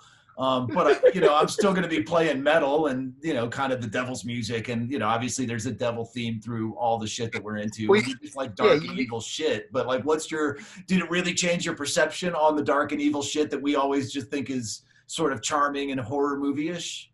Not in the terms of entertainment, not at all. You know, music, movies, books. I'm still going to have an interest in that. And I love the music I love. Nothing's going to change that. Like, but as far as like just, I've never been a spiritual person, but I feel like I've had a kind of a spiritual epiphany, if you will, and I'm definitely not going to follow the dark path as much as I was interested in following before. If that makes any sense. Sure. And I'm not turning into a Bible thumper either. You know, like, I'm not going to be going to church or anything. And it doesn't sound like that was an awesome experience. I'm not sure that's where everybody's like, you're charging to go back. Yeah, I'm pretty sure I'd rather just go back. I don't know, man. Maybe I don't know. Can I just stay as a ghost here and kind of hang here as a ghost and, like, you know, fuck with people? Dave, hold on. Roman orgy? Like, I don't know, bro. I mean, maybe. I'm just saying, dude. You've been married for a long time. You might just be into that, bro. There was a lot of weird, like, butt stuff going on the Roman orgies, weren't there? It got a little weird, I think. Oh, like vomitoriums and shit? Yeah, it was kind of... Back then, I'm pretty sure there was, like, no genders, right? You just kind of, like, stuck your hands and arms and body parts in there. Yeah, everybody was just... Wherever they fell, right? So, yeah, everybody was just getting naked and sticking their dick in anything. Pretty much, dude. You know what I mean? Doing each other up, doing all kinds of weird shit, right? So, whatever. Like, in the initial interview I did with the San Francisco Chronicle, and that's the one that all the other news sites are using as their info. But like I said, I believed in a higher power, and this is getting misinterpreted. Like, all of a sudden I'm a born again Christian or some shit like that. When I say a higher power, I mean, like, just everyone's collective prayers. Like, a lot of people rallied for me when I was in the coma, which was overwhelming. When I woke up and they finally gave me my phone back and I turned it on, it was blowing up for like an hour straight, just message. And, you know, I never really believed in the power of prayer before that. And now I do. And it doesn't mean I believe in Jesus. I'm following Jesus or one specific God or any specific religion. You know, now I believe in the power of collective positive energy. You know, Sure. Well, that's not necessarily, you know, that's not necessarily like everyone has their own, you know, and one guy believes in God, one guy believes in Allah, one guy believes in whatever it is you believe in, you know, that's what cool, right? Great, whatever it is, That's man. awesome. Everyone's got the a higher power, whatever it is, dude. As long as you're on the right path, like you said, you want to go get away from the dark stuff, which I'm assuming it means like addiction and all that stuff, like whatever, right? Yeah, Absolutely. And everything in moderation, brother. Well, and it would sound like this alludes to that there's of something after you're busting out of this body, that there is going to be something else going on. Like it's like anything's possible now with like. I know, no shit, that's crazy. Dave, the mind is a powerful thing, isn't it? Right? So Yeah, man, but that's fucking awesome. a funny thing that's happening now is because of Fox News and all these other news sites that are taking my story and just kind of focusing on the Satan thing and missing the point of the story, And I am getting tons of messages from Christians going, all right, so if any Christians are listening, back off. Back off. yeah. They're gonna hate this show. They're really gonna All right, fucking. so right now show. on this show, you should claim that you're Rastafarian, right? So this is where all the Rastafarians start hitting you up, bro. You know what I mean? And also, another funny tidbit. Michael Sweet, the singer for Stryper, he reposted my story on his Facebook page, and a lot of people from that are contacting me as well. Like, oh, I saw your story on Michael Sweet's. Please, I'm any favors. So wait, hold on. Does that mean Death we're gonna Angel see, Stryper like, tour? Stryper Death Angel tour, bro? Right? I mean, dude, right? Come It would work. on. Dude, right? Oh, We'll call it remember the there was Heaven and almost- Hell tour, man. Yeah, But remember when Stryper was trying to tour with Slayer at one point? They wanted to do the Heaven and Hell tour. Yeah, it was years ago, but dude, Slayer would never go for anything corny You could- like that, man. You could have Behemoth. a new asshole. First of all, that wouldn't last one day because we would beat the shit out of their crew the first day. Oh, yeah. Number one, day one, boom. Off the They may have a cool crew. You don't know. They may have a cool crew. Bro, you work for fucking Stryper, dog. I've been lucky in my career where I fucking had the ability to pick, you know what I mean, bands that I work for that I believe in. Come on, man. None of Me work for those guys. You don't know. If I believed in your band and liked your band, I work for your band. If I didn't like your band, I'm not working for you. I don't care how much you're paying. I've had It's that valid. ability. I've that, you know what I mean? That's So valid. guess what, bro? Yo, you work for Stryper, though, you're getting smoked, dog. You know what I mean? Especially on a player Stryper tour, dog. All right? Maybe at a festival, who cares, right? It's a neutral ground. But, bro, if we're on tour together, you're getting smoked the first fucking day, man. I'm taking all your shit. You beat too many people up, Warren. That's hilarious, though. That's fucking. No, man, I don't beat that many people up. I just beat people up that deserve it, all right? That's questionable. You know what I That's mean? questionable. Okay? It's not random. It's never random, right? It's never random. Okay? They always fucking deserve. So, Will, when let's jump real quick, fast forward to when we did the Slayer Death Angel tour. Did you see any incidents go down on that tour? You mean like someone getting their ass kicked or something? Yeah.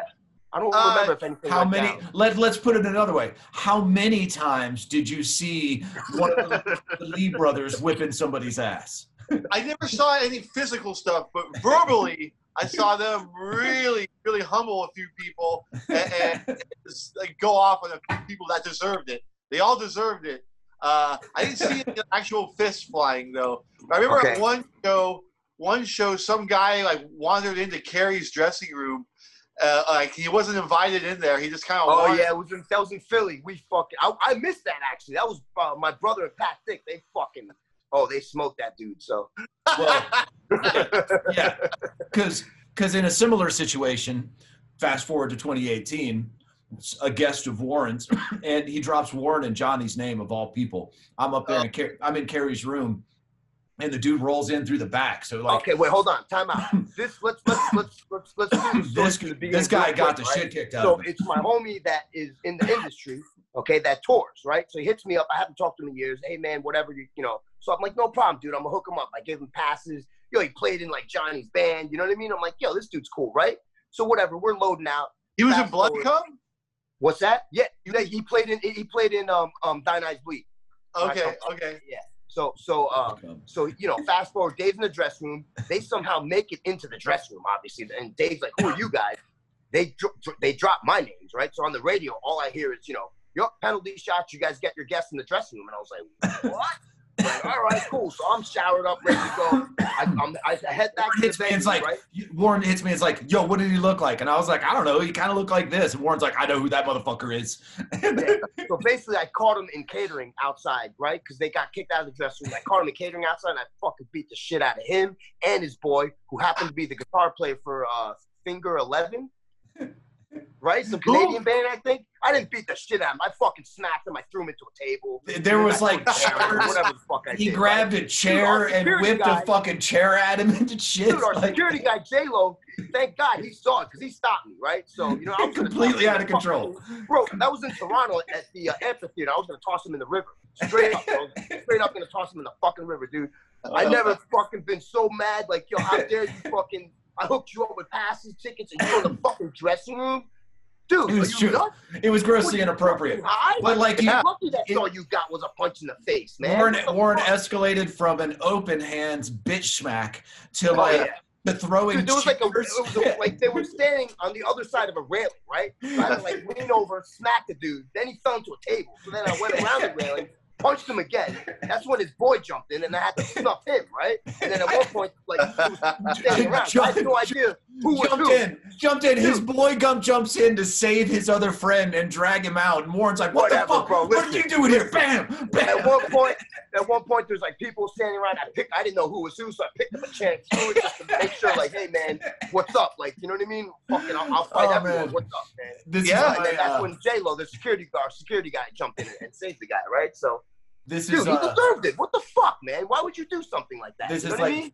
2 weeks into my touring career, and I'm like, what the fuck am I even doing here, right? I'm a suburban kid. Like, I just always wanted to play guitar. I liked Kiss when I was a little kid. And Wait, hold on. So when you were in the dressing room, what happened after I beat the shit out of him? I came up to the dressing room. My hand was bleeding. His hand was bleeding. Carrie laughed. Carrie's like, you didn't have to beat them up. And like Warren's like, yes, I did. Because like the guy was nice enough, but I saw him like come up through the back and walk right over to King, right? So I rolled over, and I'm like, yo, you gotta go, right? And so like Warren rolls up, bloody hand. He's like, yeah, man, I work those guys. And Carrie's like, yo, you didn't have to kick their ass. He's like, yeah, dude. He's like, all right, here's your shot. Have you talked to him since then, Warren? Me? That guy? No. He texted me like the next day and was like, I was thanks gonna say for not breaking my nose. He was Thanks apologizing. Me. You know what I mean? Like, I'm sorry. Like, he recognized. He knew he fucked up. Jerk ass motherfucker, man. Like, yo, dude, straight up, bro. Like, yo, why would you even fucking do something like that? Like, I don't give a fuck who, man. Like, that's crazy. Why would you do that, man? You know? So let's jump into it.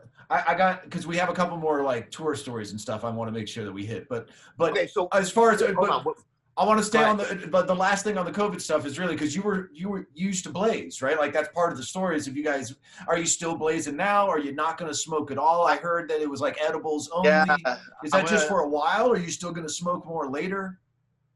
I mean, I'm definitely going to stick with the edibles thing for as long as I can. I mean, I love smoking weed. And fuck yeah, you do. Hell yeah. I prefer it over edibles, but definitely for the time being, until my lungs are 100%, I'm not going to touch it. You were on a ventilator, weren't you? Yeah. Right? You were on a ventilator. It affects your lungs quite a bit. So, like, yeah, how's your breathing? I mean, how do you know when your lungs Surprisingly, are 100%? my breathing is fine. I'm not having a shortness of breath or anything like that. They feel fine. And actually, the hospital said my lungs are okay. It was just my heart that took some damage. So that's what my medication is for rebuilding my heart and my blood pressure. Yeah, and I would occasionally smoke cigarettes too, like here or there. Like when I had a few too many drinks, I'd want a cigarette. So that's over with. That's definitely not on the plate. Yeah. So when you were blazing before, what did you like to smoke?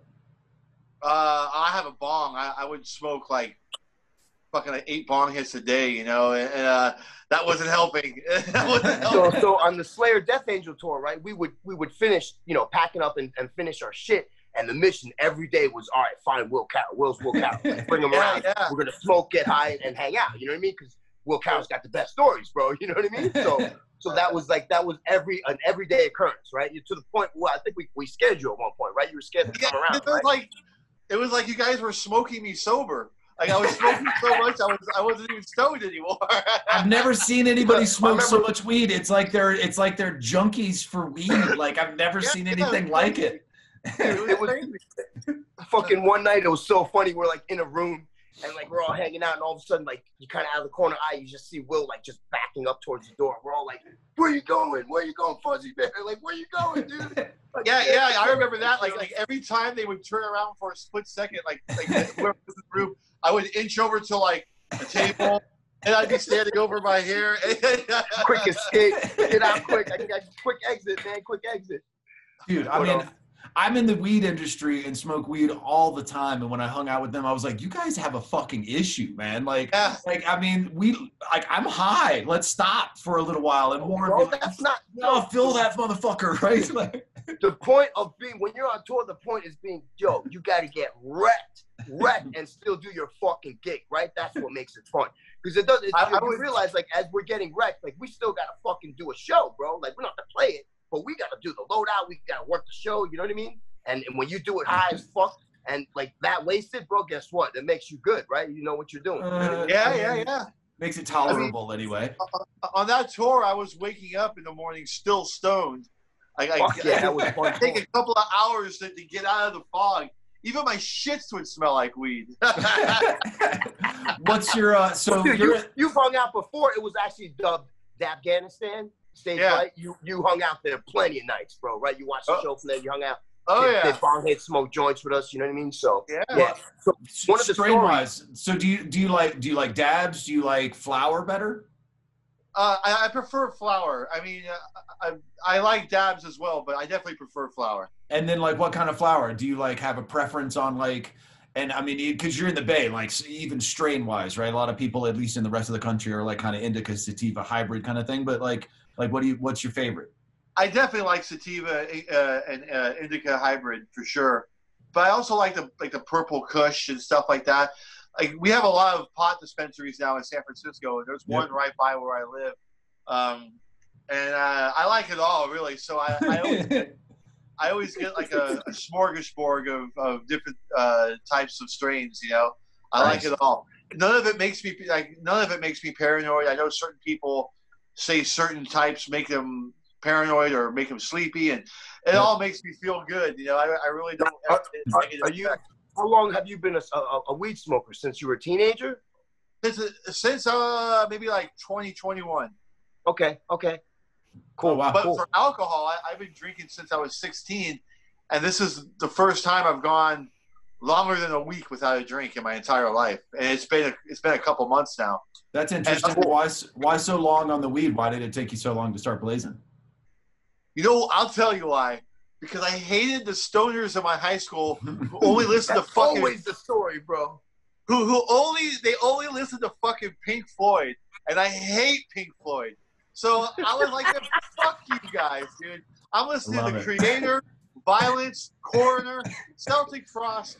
You guys can suck my ass, you know. And so I always incorporated getting stoned with this sitting around in someone's room looking at blacklight posters, listening to fucking Pink Floyd. So I wasn't into it, man. I wasn't into it. So now, if you had a pick, Will, if someone said, hey, you could only have alcohol or cannabis. Oh, weed all the way. All right, yeah, all right. That is fucking awesome. What are you smoking on, Dave? What do you got there, dabs? I'm gonna do a dab here myself. I'm doing some dabs of Benangi. I got some Benangi fucking. I got some of this stuff crystals. that's courtesy of you. So. You know who got me into dabs was our producer, Jason Sukoff. Like, we've done our last 4 albums with him. And every time we go back, like every couple of years when we go back to his studio, he's graduated to a new, more intense level of weed smoking. Fucking dabs is the ultimate. Like, eventually graduated to dabs. I'm like, holy shit, you know? Yeah. Well, and good dab all day. When I first met Warren and those guys, they were smoking like, you know, brown booty oil and like overheating the shit out of the nail, and like they had no kind of. We had no idea. We just started dabbing. Like, we literally just started dabbing on that tour. That's part of what got me on the bus. Is like I had brought sauce and crystals, and when I was there in New York, one of my a dude I know through the weed industry he used to do that. He was the producer for Bong Appetit that was on Vice for a while, the cooking show thing. And so he he had a whole selection out there and had a nice mothership rig. So I ran to his place and bought his mothership off of him so that they could smoke out of a proper rig. And that basically bought my way onto that tour bus, for better or worse. I remember at first I was really annoyed by that because it took so long and there was so much preparation. Like I was just used to grabbing a bong and taking a hit, or exactly.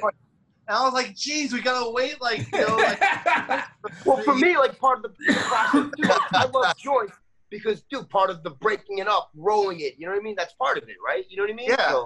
So the first year that we were out, we had brought the torch and everything, right? So we were full on like on stage, right? Like busting out a blowtorch in all these illegal states too, right? Like and you know how it is. Once you're kind of in your little bubble of a world, they just let you come and go and whatever.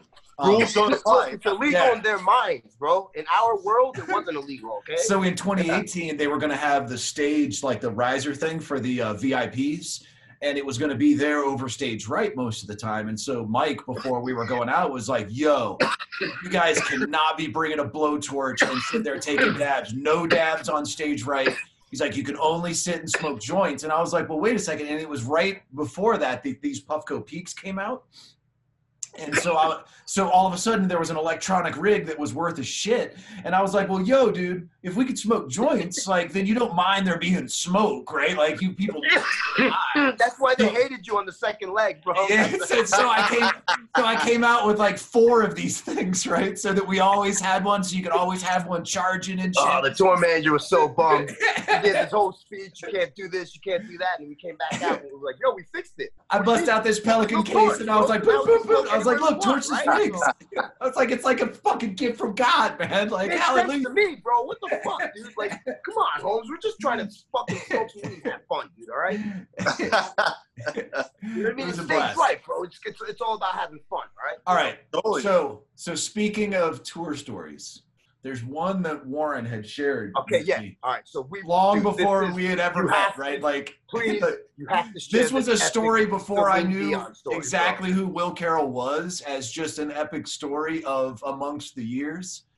And I don't know if part of it hits because, like, honestly, most of the people listening to this know me and Warren. They've been backstage. They can picture what this had to have been like. And I have to hear it from you because in my head, there's a lot of shit in my head. We have a dozen. Let him tell the story. I gotta hear the story. I gotta hear it. Which one are we talking about? The Celine Dion story, bro. The Celine Dion and the chocolate. The chocolate, dog. You gotta tell the story, dude. You gotta tell the story.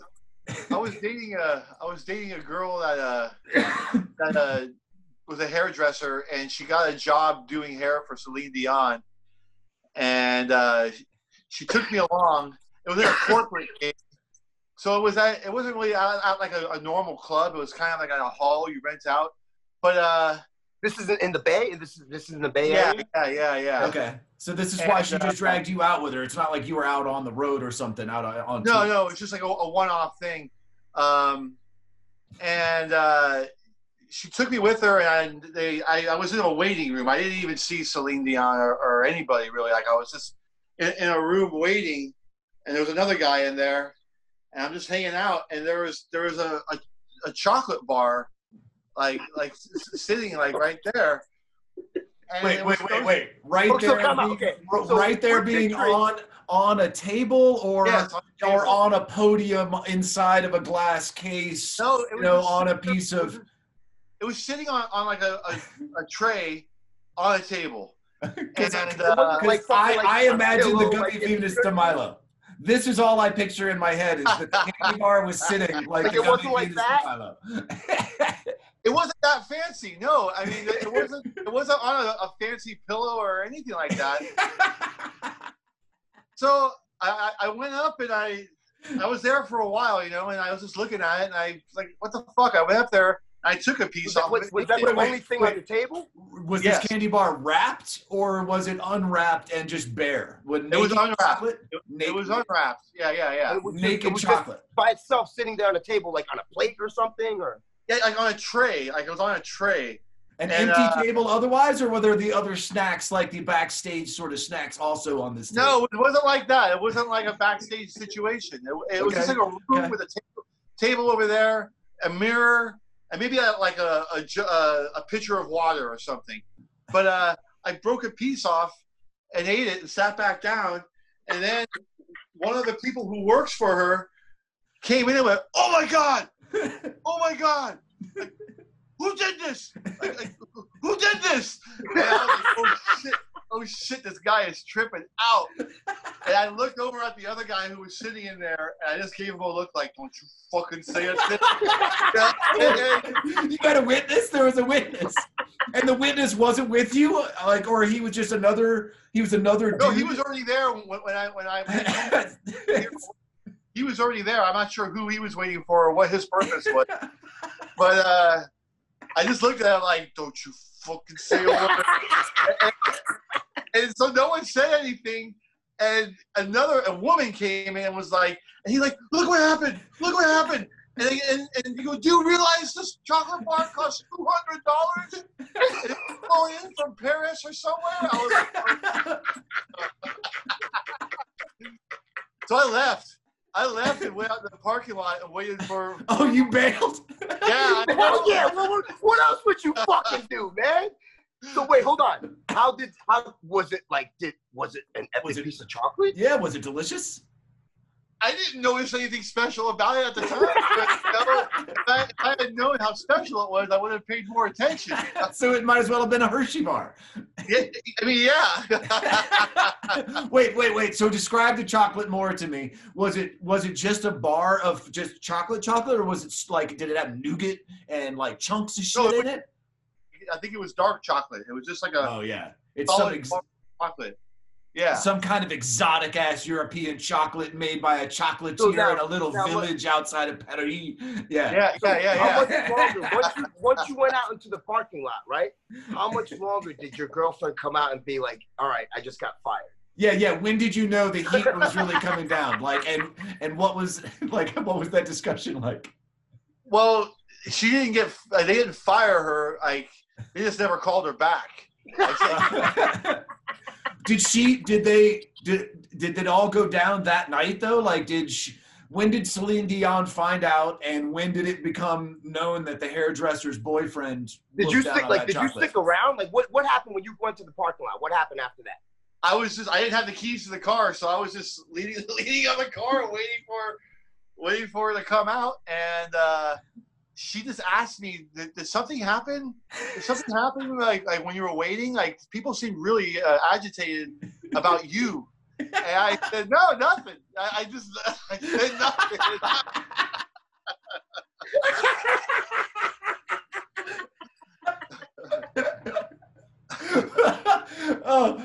So when did you guys break up after this? Was it immediate after she didn't get called back and she realized you had ruined her career? No, it wasn't immediate. Like, it was a gray area for quite a while. So wait, hold on. So to this day, does she know that you ate that piece of chocolate? No. I'm hoping she doesn't watch this. Well, she's gonna fucking know now, bro. I'm sorry. Oh man, we looked for 20 or 30 minutes to like see if we could figure out what chocolate it was that Celine Dion's favorite chocolate, just to know like what the hell you had eaten. And then I was like, dude, if she got fired, we were picturing you guys out on tour, right? Like, and this is mid-tour. And I didn't know if she was like a tour manager or a production assistant. So in my head, it's like a production assistant that's in there like working on the fucking room all day and setting up the drapes, right? And like just trying to make everything perfect. And then her boyfriend rolls in while she's out of the room and is like, "Yo, oh, right, fuck yeah, that's delicious." And then all of a sudden, like mid-tour, they're like, "Get her the fuck out of here. Fuck him. Fuck her." And then like you gotta like roll home with her. And like she's like, "I fucking hate you. I can't fucking believe you ruined my career like that. I just got fired off the Celine Dion tour." It's amazing. It's amazing. Dude, so because of that, like that was like the first night where we had Will come and tell the story. Because we heard it secondhand from Anders, right? But now we're on tour with Will Carroll's like, "Bro, we gotta hear this firsthand." So that night, because of that story, it started story time every night. You know what I mean? Like, you gotta come back. Obviously, there's a lot of stories on, you told us that we can't talk about, but they're all great fucking stories, right? So I have a good Anders story. Yeah, wait, where is Anders? Let's hear it. How was Anders involved in that? That was just a story Anders had heard? Yeah. No, yeah, Anders. Okay. He brought it up. Well, Anders Anders came up with Death Angel, right? So you know what I mean. So he Yeah. toured a bunch with them. So Oh. that's how, you know what I mean. He was. I I didn't think he was realize your that. roommate on tour too, right? Well, Yeah. So this is where that story comes from. Sharing rooms with Anders. At one show, there was a girl that was taking an interest in Anders, and she hung out to the end of the night, like after I we heard the packed story. everything up. and you know, she's good looking, and I was like, yeah, good for Anders, right on. And so they went back to the hotel room that him and I were sharing, and I gave him a couple of hours of alone time, you know, in case something happened or whatever. And I had to go in there to grab something real quick, and I go in the room, and they're both sitting on the bed, and he's going, yeah, so in 1972, they discontinued that distortion pedal. And Oh, that's awesome. I was going to ask, I was like, wait a second, dude, this whole story seems foreign to me because I can't imagine like Anders being like, you know, like charming and romancing a chick like that. That's exactly how I would expect that to go down. hey, bro, he's got his moments, bro. One time we walking through a mall, Anders is fucking awesome. These girls rolled up to him. I mean, obviously they're like fucking little girls, but they rolled up like, "You look just like Johnny Depp," and he does, right? So, dude, he does. Oh, man. That's I a love great that story. guy. I love right? him. Yeah. Great So, guy. you know, So again, was that Death Angel the first band that Anders toured with on the road? I think Yeah. so. I Wow. think so, bro. Wow. I think so. I think I that mean, was his first, like he got their start, right? And he's then one we of the met him top later. in the world now, right? Like, I mean, Well, I heard Anders' name even like besides you referencing him as your buddy, like everybody's like names 2 or 3, Anders being one of them as kind of, you know, the best out there. Yeah, Oh, yeah. I mean, he did Yeah. a few tours with us, and then he graduated to Testament, then he graduated to Slayer, and now, yeah, he's doing, I guess, Mastodon, or yeah. He finished the Slayer tour too. Yeah. I mean, Right. Yeah, I mean, dude. So, we found him on Testament, basically, right? You know what I mean? So, and you know, he was showcasing his work, and like Armin and Norm were like, dude, it's like we gotta fucking get this guy, like, you know, whatever. And then Armin ended up subbing him, right, using him as a sub for one of the Big Four shows at Yankee Stadium, and then he was in from there, right? So, and then, you know, fucking Armin died, so, you know, he moved into place, right? So, but then again, in the beginning, that didn't work because dude, in the end, we were, you know, all right, cool, we bring in Anders to take Armin's spot. That was the plan the whole time. Well, guess what? When we actually talked to the band, they fucking threw us a curveball because Kerry was like, nope, I want you. Like, what? Like, well, hold on a second here, time out. So that's when I went and took care of Kerry for a little bit. And we brought Anders on, but he was taking care of Gary Hall. You know what I mean? But they were homies already, so it worked out. You know what I mean? Right. And then at one point, you know, because I left to do Slipknot or something, so whatever the situation was, you know. Anders, yeah, Anders would have been better for Kerry anyway. Like, he's a robot. Well, that's why we planned it, bro. Yeah, It was yeah. like, dude, but you know how Kerry is, right? He's got to know the guy. He didn't know Anders Yeah, from a yeah. hole in the wall, right? So, Yeah. you know what I Yeah, mean? right. And personality-wise, it's not like they were going to become best friends, bro. You know what I mean? Like, you know. It So was even weird for me to become Kerry's best friend because I'm a stoner. It was the same way, Will, kind of as you described why you didn't become a stoner at first. Like, Kerry seemed to associate, you know, most of the stoners as, you know, a pain in the ass or dummies or whatever. He always accepted that, like, everybody, like, smoked weed over on stage, right? But, like, it was weird for him to How have the many weed times- guy come over on stage left and be his dude. have we ever smoked on stage left ever? No. Even when I worked on stage left, I would didn't go even stage want to right be fucking high left. on stage left. Like, I would go over and get way too high on stage right, and I'd be on stage left, and I'd feel uncomfortable and a little, like, nervous. And, like, it would take me way too long to string a guitar, and I'd, like, hit Warren with a text and be like, what the fuck? I'm way too high, dude. Like, it was unnerving over there. I didn't want Kerry to even see me smoking weed. It was so weird. Like, Yeah, bro. Warren finally was like, dude, you need to be high during the day. You smoke weed all the fucking time. Is it normal for you to not be high during the day? And I was like, no, it's not normal at all. He's like, then you should probably smoke some fucking weed. Just don't get all wrecked and, like, you know, don't be high when it's time for the show. And Yeah, but then what would I do? I'd get you so wrecked during the day you'd fucking So fall asleep on the carpet. I'd go to Afghanistan and I'd get wrecked. That's what you do in Afghanistan. Everybody gets punched or fucking passes the fuck out. So Hey, Warren, did I ever tell you my story when the first time I met Kerry King on the Machine Head tour? Did I ever tell you no, that dude, story? let's hear that story. Let's hear it. It was the last night of the tour. the tour I did with Machine Head, and we were playing at the Troubadour, and Kerry was at the show hanging out backstage and stuff. And during our encore, like when we go back to the dressing room, we're getting ready to go back on stage and do our encore. Rob Flynn just goes, "I hope you know South of Heaven." We're doing South of Heaven with Kerry. I'm like, "Oh, well, fucking thanks for the warning, you know." Luckily, I know that song by heart. So,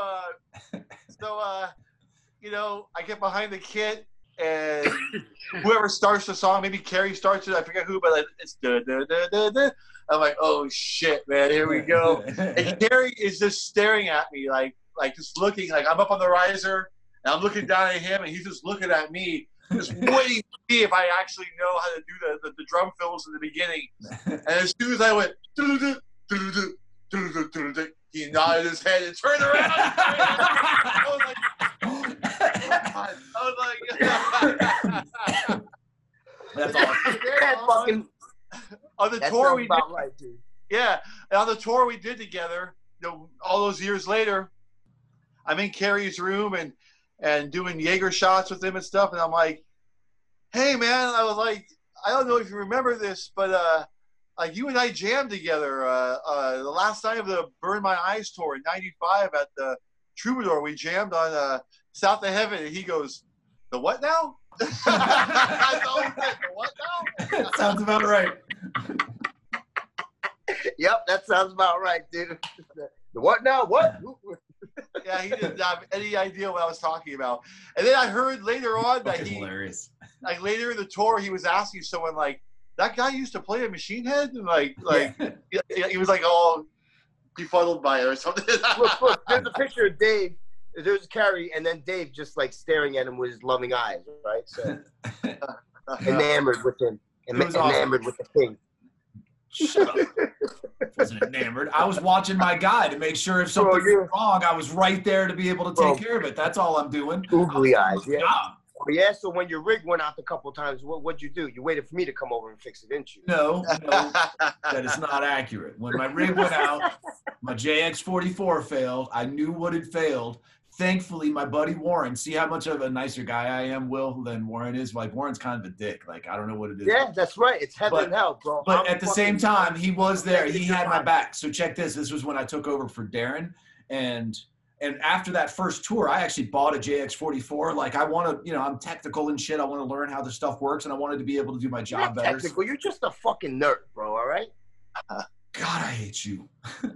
So I knew what had happened, right? Like, because basically the way that we would do the switching was to like bypass the JX44 like looper thing, and it would route a different direction, and the fucking button would get stuck or something. And it happens, right? Like, I mean, Anders would have already taken the thing apart and like cleaned everything and like. This guy plays drums. Get to the fucking point, bro. You don't care about technical shit, dude. Whatever. The thing fucking failed. I knew it had failed, and I'm freaking out, right? Kerry's standing next to me and like playing, and I'm like, "Dude, this thing failed. I'm gonna hardwire you," right? And as soon as I'm even going to hardwire, Warren's standing right next to me. And he's like, "What happened?" And I'm like, "JX44 failed," and he runs behind it and unplugs it and plugs it back in, and all of a sudden, Kerry's back on. And I was like, "It's back. You're good." So yeah, Warren took it. Yeah, so who saved your fucking ass, right, that day, right? That was you. That was you. All right, cool. And I ran all the way from stage right across the front of the fucking stage. I didn't even know that. Like, my back was turned, right? Like, I was freaking out. Dude, I didn't even realize you were out because I don't have them in my ears. I just have, Gary, right? So I think Johnny had to be like, "Yo, Carrie's out." I was like, "What?" And I looked over, and that's when I saw him standing in the guitar work. Because Kerry was standing there looking at me. And I was like, all right. I mean, I was sitting there. Kerry after the show was like, "Well, I saw you hitting so many fucking buttons. I knew that wasn't good." I was like, exactly, bro. I was like, I knew what was wrong, dude. Like, I knew what was wrong. It just, stuff went to shit. Hey, it's called experience, right?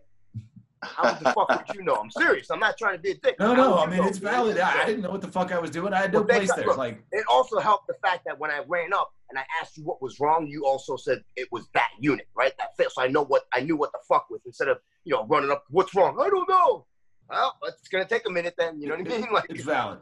All right, so I got one more question for you, Will. All right. Seeing as we touched on the Machine Head shit, because I asked this to Warren, and I know Warren always has a comment on stuff, and the way he lit up, I have to ask him. So I met Rob Flynn backstage at the last show in 2017, and I was a guest, and we were talking with Gary. I didn't actually know who Rob was, which, whatever. And but he was very nice, right? Whatever. Like, I'm not a fanboy, right? Like, I mean, I've listened to Machine Head. You're not a fanboy? All right, whatever. I was a fanboy of Slayer, but whatever. Like, I didn't know who he was. Nice enough guy and everything. I realized who he was after the show and everything. And then everything I heard subsequently was always fairly negative, right? Like that everybody in his band either gets fired or quits. Like that, everybody has a crazy Rob Flynn story. So I say that to Warren. It was just the other day because we were talking about you being in Machine Head, and Warren's like, "Oh, motherfucker," right? Like, because since then, the other people have said, I've talked to his techs, right? And techs are like, "Oh my God, if you don't hit this one button right at the right time, like, Rob will rip your fucking head off." They're like, "You have no idea how lucky." Because everybody be telling me stories because, me and Kerry got along great. Like, overall, it was a pretty good fucking experience. And apparently that's not always the case. It's not the norm. And so I figured I had to ask, seeing as you were in Machine Head. I got along with him great, man. And he's always been cool to me ever since then. We have a good friendship. I've never seen that side of him ever. Dave, I'll tell you my Rob Flynn story on another episode. Yeah, it's a funny story. So yeah, but even with working with other people on that tour, I never saw him act up in any kind of dickish way. Like, I've always gotten along with him, and he was cool on that tour. I mean, he was a different guy back then. He was pretty wild, and there's some funny stories. I'll tell one quick Rob Flynn story because my iPad's about to die. Okay. But I'll tell one quick story. We were in I think we were in Montreal on that tour I did, and Neurosis were in town. Their tour they were playing the same night as we were, so we decided to combine the shows. So it was Machine Head, Neurosis, and Stuck Mojo open. Stuck Mojo was not happy about that. But after the show, people were partying pretty hard, and Rob knows the guys in Neurosis, so we're having a good time. And it was one of the only nights of that tour that we had hotel rooms. So we parked a bus in front of the hotel, and everybody had their own room. And what did we decide to do? We decided to have a rager on the bus and trash our tour bus. Oh my God. We destroyed that fucking bus. I heard this story. So and Rob is the one who initiated it. And since Robin was the team captain, once I saw Rob throw he threw a big thing of ocean spray against the TV and the stereo, and it all started shorting out. Once I saw him do that, I started smashing shit. I was like, he's doing it. He's the boss, Did you ever see a bill for any of that, or no? What's that? Did you ever see a bill for that? Did he try to hand you a bill for any of that? Oh yeah, dude. Oh yeah, this is only the beginning of the story. So we go crazy. We just destroy everything on this bus. And even the guys in Neurosis are looking around going, "Oh shit!" And they all kind of creep off the bus. And we don't even notice they're gone. We're still going crazy, throwing shit. And then, after a while, it simmers down, and Rob's passed out in the front lounge on the couch, covered in banana. His banana smeared all over him, and he's passed out. And eventually, it turned out that I was the only one left on the bus besides Rob passed out. And I'm looking around, and it's raining. It's raining ocean spray from the ceiling. It's just dripping. I'm like, oh shit! I better get out of here. I think one of our techs came on the bus at one point to grab something and looked around and went, "Oh my God!" And just went away.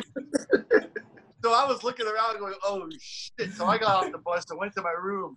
I was up in bed for this is morning. We were up all night partying. So this is maybe 9 or 10 in the morning. I'm laying in my bed and I can't sleep because I know what's on the horizon. And all of a sudden my phone starts ringing in my hotel room, and I answer it, and it's Adam Deuce, and he goes, "Will, were you on the bus last night?" I go, "Yeah." And he goes, "Was Rob on the bus last night?" And, I don't want to rat out the boss, so I'm like, "Oh, I don't know. There was a lot of people on the bus.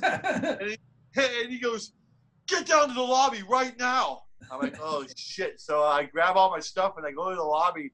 And everyone from the crew and the band and everybody are sitting in a semicircle in the lobby. And Rob's just sitting there looking all hungover. And I sit next to Rob, and our tour manager just goes crazy. Like, why? I gave you all hotel rooms. Why did you decide to have a party on the bus? And Rob ended up looking over at me and laughing, kind of like this, with this little devilish grin on his face. And he's like, "Who the hell threw ocean spray on the TV?" And then Rob would nudge me, like laughing and stuff like that. But we ended up losing that bus and getting kicked off that bus company. I bet. We weren't sure. We weren't sure if we were able to finish the tour, like, because other bus companies had heard about what happened. Fuck yeah, they heard about what those happened. guys. Fuck those guys. We don't want them destroying our bus. Oh, Finally, man. that's bus. And then another weird footnote to that story. While we were in the lobby waiting for another bus company to come through, the Jim Rhodes Circus shows up. Like that freak show, carnival freak show thing. Yeah. All these freaks come walking into the hotel lobby. We're like, can't get any weird. There's fucking freaks right here. But that was the first of 2 buses lost on that tour. The second bus we lost. I don't know how he was able to do it, but I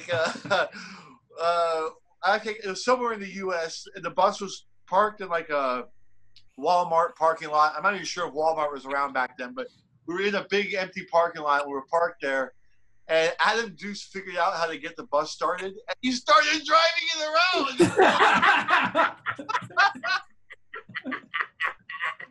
That sounds like Adam, bro. That's totally something Adam would do. Like joyriding on the bus, and he brought it back to where he thought it was parked in the same way, but it was totally like facing the wrong way or something. And the bus driver knew that someone had driven this bus, so we got kicked off that bus. And then our third bus, the bus driver hated us. He didn't like weed smoking, and there was all kinds of weed smoking going on in that bus. And he had it in for us. He really hated us. And he was only on the last couple weeks of the tour. But the last show at the Troubadour, he fucking called the cops on us. And he said, there's a bunch of pot smoking going on my bus right now. And you could totally see it billowing out of the vent on the top of the bus. Really? It was like a chimney. There was all kinds of people. What a dick. The guys from Korea were on the bus, and all kinds of people were smoking. And so the cops showed up, and they were going to arrest us at first. And I was the first one to walk off the bus. And I wasn't even smoking at the time. And I walked off the bus, and they handcuffed me, and I'm like, whoa! I'm just getting off the bus with my luggage. Like, I was taking off with a friend and staying in LA for an extra week. So I was leaving, and they're like, "Oh, what's going on that bus? Let us on that bus." And I refused to let them on, so they handcuffed me. And eventually, the tour manager had to let them on, and they let me go. And I took off with my friend. We walked a couple blocks to his car. And when we were driving back by the bus, I saw all of Machine Head crew emptying the bays of the bus. Because the bus was supposed to drive him back to Oakland, back to their studio. Shit. So they were emptying all their shit. The fucking bus driver ratted us out, man. He hated us. So they had good luck with the tour buses on that tour. Oh my God. So did you ever get in, did they ever try to present you a bill for the damage from that first bus? Someone got a bill. Did you personally ever, did Rob ever say, hey, man, No way. No way. Okay, cool, hell no. Cool. But I think Rob did have to pay a bill, though. I think so. Oh, fuck yeah, I'm sure he That's did. fucking the band brutal. hated it or whatever, you know what I mean? Whatever, right? So somebody. What a dick, too. The weed guy. What year was that? It was like 97 or something, you said, right? 95. People were still uptight back then. Yeah. So, they had just passed medical in California at that point. And L.A. really wasn't like that. It was really only up in the Bay even at first. Totally. Yep. Totally. Wow. So, wow. yeah. Amazing. So all right. Well, before we we're gonna call it quits here pretty soon. But Yeah. before we go, let's clear up the air with about the Chuck Billy thing, right? So Chuck Billy recently had a story where he kind of was saying some stuff, whatever, but then let's clear the air. Will, you talked to him already and cleared the air with him, so everything's cool, right? Because there's everything's a lot of follow-up stories cool about that, So everything's cool with us, man. I contacted him right after I saw that Blabbermouth thing, and I was kind of surprised by it, and I was like, oh, what's up with that? And he didn't even know what I was talking about. He doesn't read Blabbermouth, smart man. And yeah, we totally cleared it up. I mean, I love the Billies. I love Chuck and Tiff. And we get along great on tour. Like, me and Tiff are always laughing and joking around. And Chuck's a good guy, and we're totally cool. We're totally cool. That cool. was you heard it here first. What's that? You heard it here first, then. You know what I mean? Yeah, we're totally cool. So that was just a story getting like manipulated by of course. Yeah, kind of like how my story about my coma and everything is getting totally exploited and manipulated right now. Exactly. By Fox News and shit like that. So that's all it was.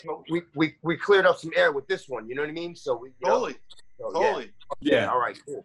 Good no stuff. beef at all. Yeah, because like 5 other outlets picked that shit up. You're right. Like everybody picks it up and then manipulates it a little bit, and then nobody will like do a follow up at all. And like Chuck and Tiff are all of our friends. Like they're good folks. So and it's a whole circle. Like why would you even fucking print that? You know what I mean? And yeah, exactly. Especially knowing what everybody knows now versus what we knew then. Like for anybody to even be blowing it out into a big deal. Like dude, when they asked him that question, nobody even knew what the fuck was even going on. Exactly. Right. So, exactly. Yeah. Cool. So, exactly. All right. Yeah. Dude, we just thank you for coming on, man. Great fucking interview. My man. pleasure. Like we really appreciate it. Like this was awesome. Yeah, it was my pleasure, man. A lot of laughs. I knew it'd be a funny discussion, So. Oh yeah, it's always a good time, man. Always a good time, bro. So, all right, cool. But dude, we'll be in touch. Dude, keep the therapy up. You know what I mean? You want to do? Did you want to do announce anything? Talk about anything? Before we wrap it up, I have a radio show every Monday on this Gimme Radio. Yep.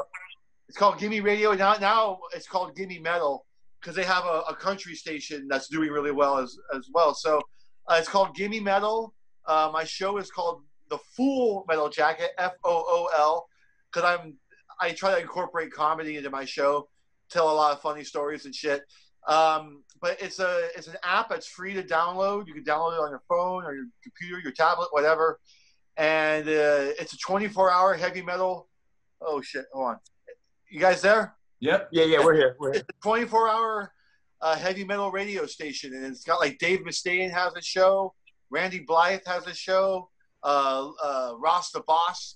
There's lots of different personalities from the heavy metal world have shows. And it's a really cool thing because it's free. And my show is every Monday at 2 p.m. Pacific Standard Time, The Full Metal Jacket. That's all. Cool. That's all I need to plug. do they? You Google that, or is there like a website you want to give out for that? Or it's just gimmemetal.com or gimmeradio.com, one or the other, either one. And there's an app. I think there's actually an app you can load onto your phone and just be able to. You go to Google Apps, and there's an actual app you can download. Yep. All right, cool. So everyone, make sure you go check that out and support what everyone's doing over there for sure, man. Cool, right on. Cool. Love it. All right, dude. Well, thank you very much, Will, for your time. Stay safe, stay healthy, keep on the edibles, and dude, we'll talk soon. All right. Cool, man. See you guys. Brother. We'll see you out there. Bye-bye. Take care, man. Take care. All right. That was fucking awesome. How was it, dude? It was good, yeah? I mean, Will is fucking awesome. Like, he's a great guest. You know what I mean? The guy's fucking 30-year veteran of the Bay Area, touring for fucking since he was a little kid. You know what I mean? So, touring since high school. Like, bro, with playing bands shows, that doing all that shit, bro. fucking bands the entire time. Like, I love it. And see, I told you, like, his fans are good people, dude. They're good people. Like, people that grew up listening to Kiss. Sure. Frank from Hatebreed's good dude. Will Carroll, you not so much, bro. Not so fucking much, though. I mean, it's part of what makes me a good person. I'm just saying. Dude, you're the worst, man. He just proved it right there. He just proved it. Like, but listen, he's he's a good guy too, right? Right, he's real down to earth, so that's why like all those stories, Good fucking people, man. Good We fucking would get people. them every night and get them to hang out and tell stories. You know what I mean? So You know, despite everybody being kind of a bunch of, you know, misfits and, you know, somewhat degenerates, especially, you know, you and the people you introduced me to, overall, the people I've met. Easy. What are you trying to say, motherfucker? Jeez. Overall, I've met some great fucking people out there on the road and like in the whole music scene and everything. Like there's just a bunch of good fucking dudes. Even like There's also a bunch of fucking snakes out there too, though. Don't forget, just like any industry, though. Really. I've been, yeah, it's a horrible industry, but I'm in the weed industry. The weed industry is actually the only industry possibly any worse. Fucking industry. Yeah, those two are bad. Those two are exceptionally bad. They parallel each other. Bad, like, dude, what about like Wall Street back in the fucking 90s and 80s, bro? Yeah, but it was different, right? Like it was a different sort of, it's a different kind of snake and a different sort of shady, right? Than what you deal with in music and weed. Like they're kind of degenerates on this side. It's a different level of. Well, so degenerate wearing a $5,000 fucking suit is the only goddamn difference, bro. Well, yeah, and a different, like they normally like they got master's degrees and shit, and they're all playing with like a different level of evil, you know, than, you know, just being a thug. Same fucking snakes, bro. It's all the same, bro. It is all the same. So listen, hey, let's touch base real quick on what he talked about, dude. So do you think? Like his coma, right? When he was in his coma. Now, do you think that like maybe what he saw was almost like what he, you know, like his idea basically of what heaven and hell was, and that's what manifested and that's what projected? That could be it, right?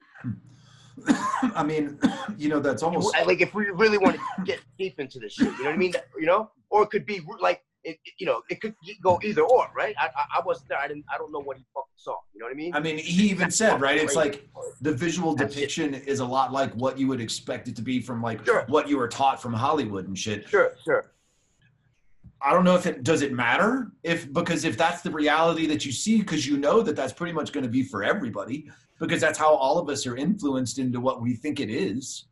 Well, no, I mean, let's say some people think, you know what I mean? Some people think, you know, whatever, fucking other things, paradise, right? Not everyone thinks that fucking that heaven's a fucking Roman orgy, bro. You know what I mean? No, or maybe like, do you think maybe? Well, so that's the fucked up thing, right? It's like nobody would think that. Well, so maybe that's how could that be his inherent depiction based on Hollywood? Hollywood has never depicted heaven as a Roman orgy. The movie Caligula. What are you talking about, bro? The movie Caligula was like a fucking point in time. It wasn't about heaven. Yeah, you're okay. You're right. I mean, fuck's sake, that was about Roman orgies. Well, how about do you think maybe all the movie Caligula?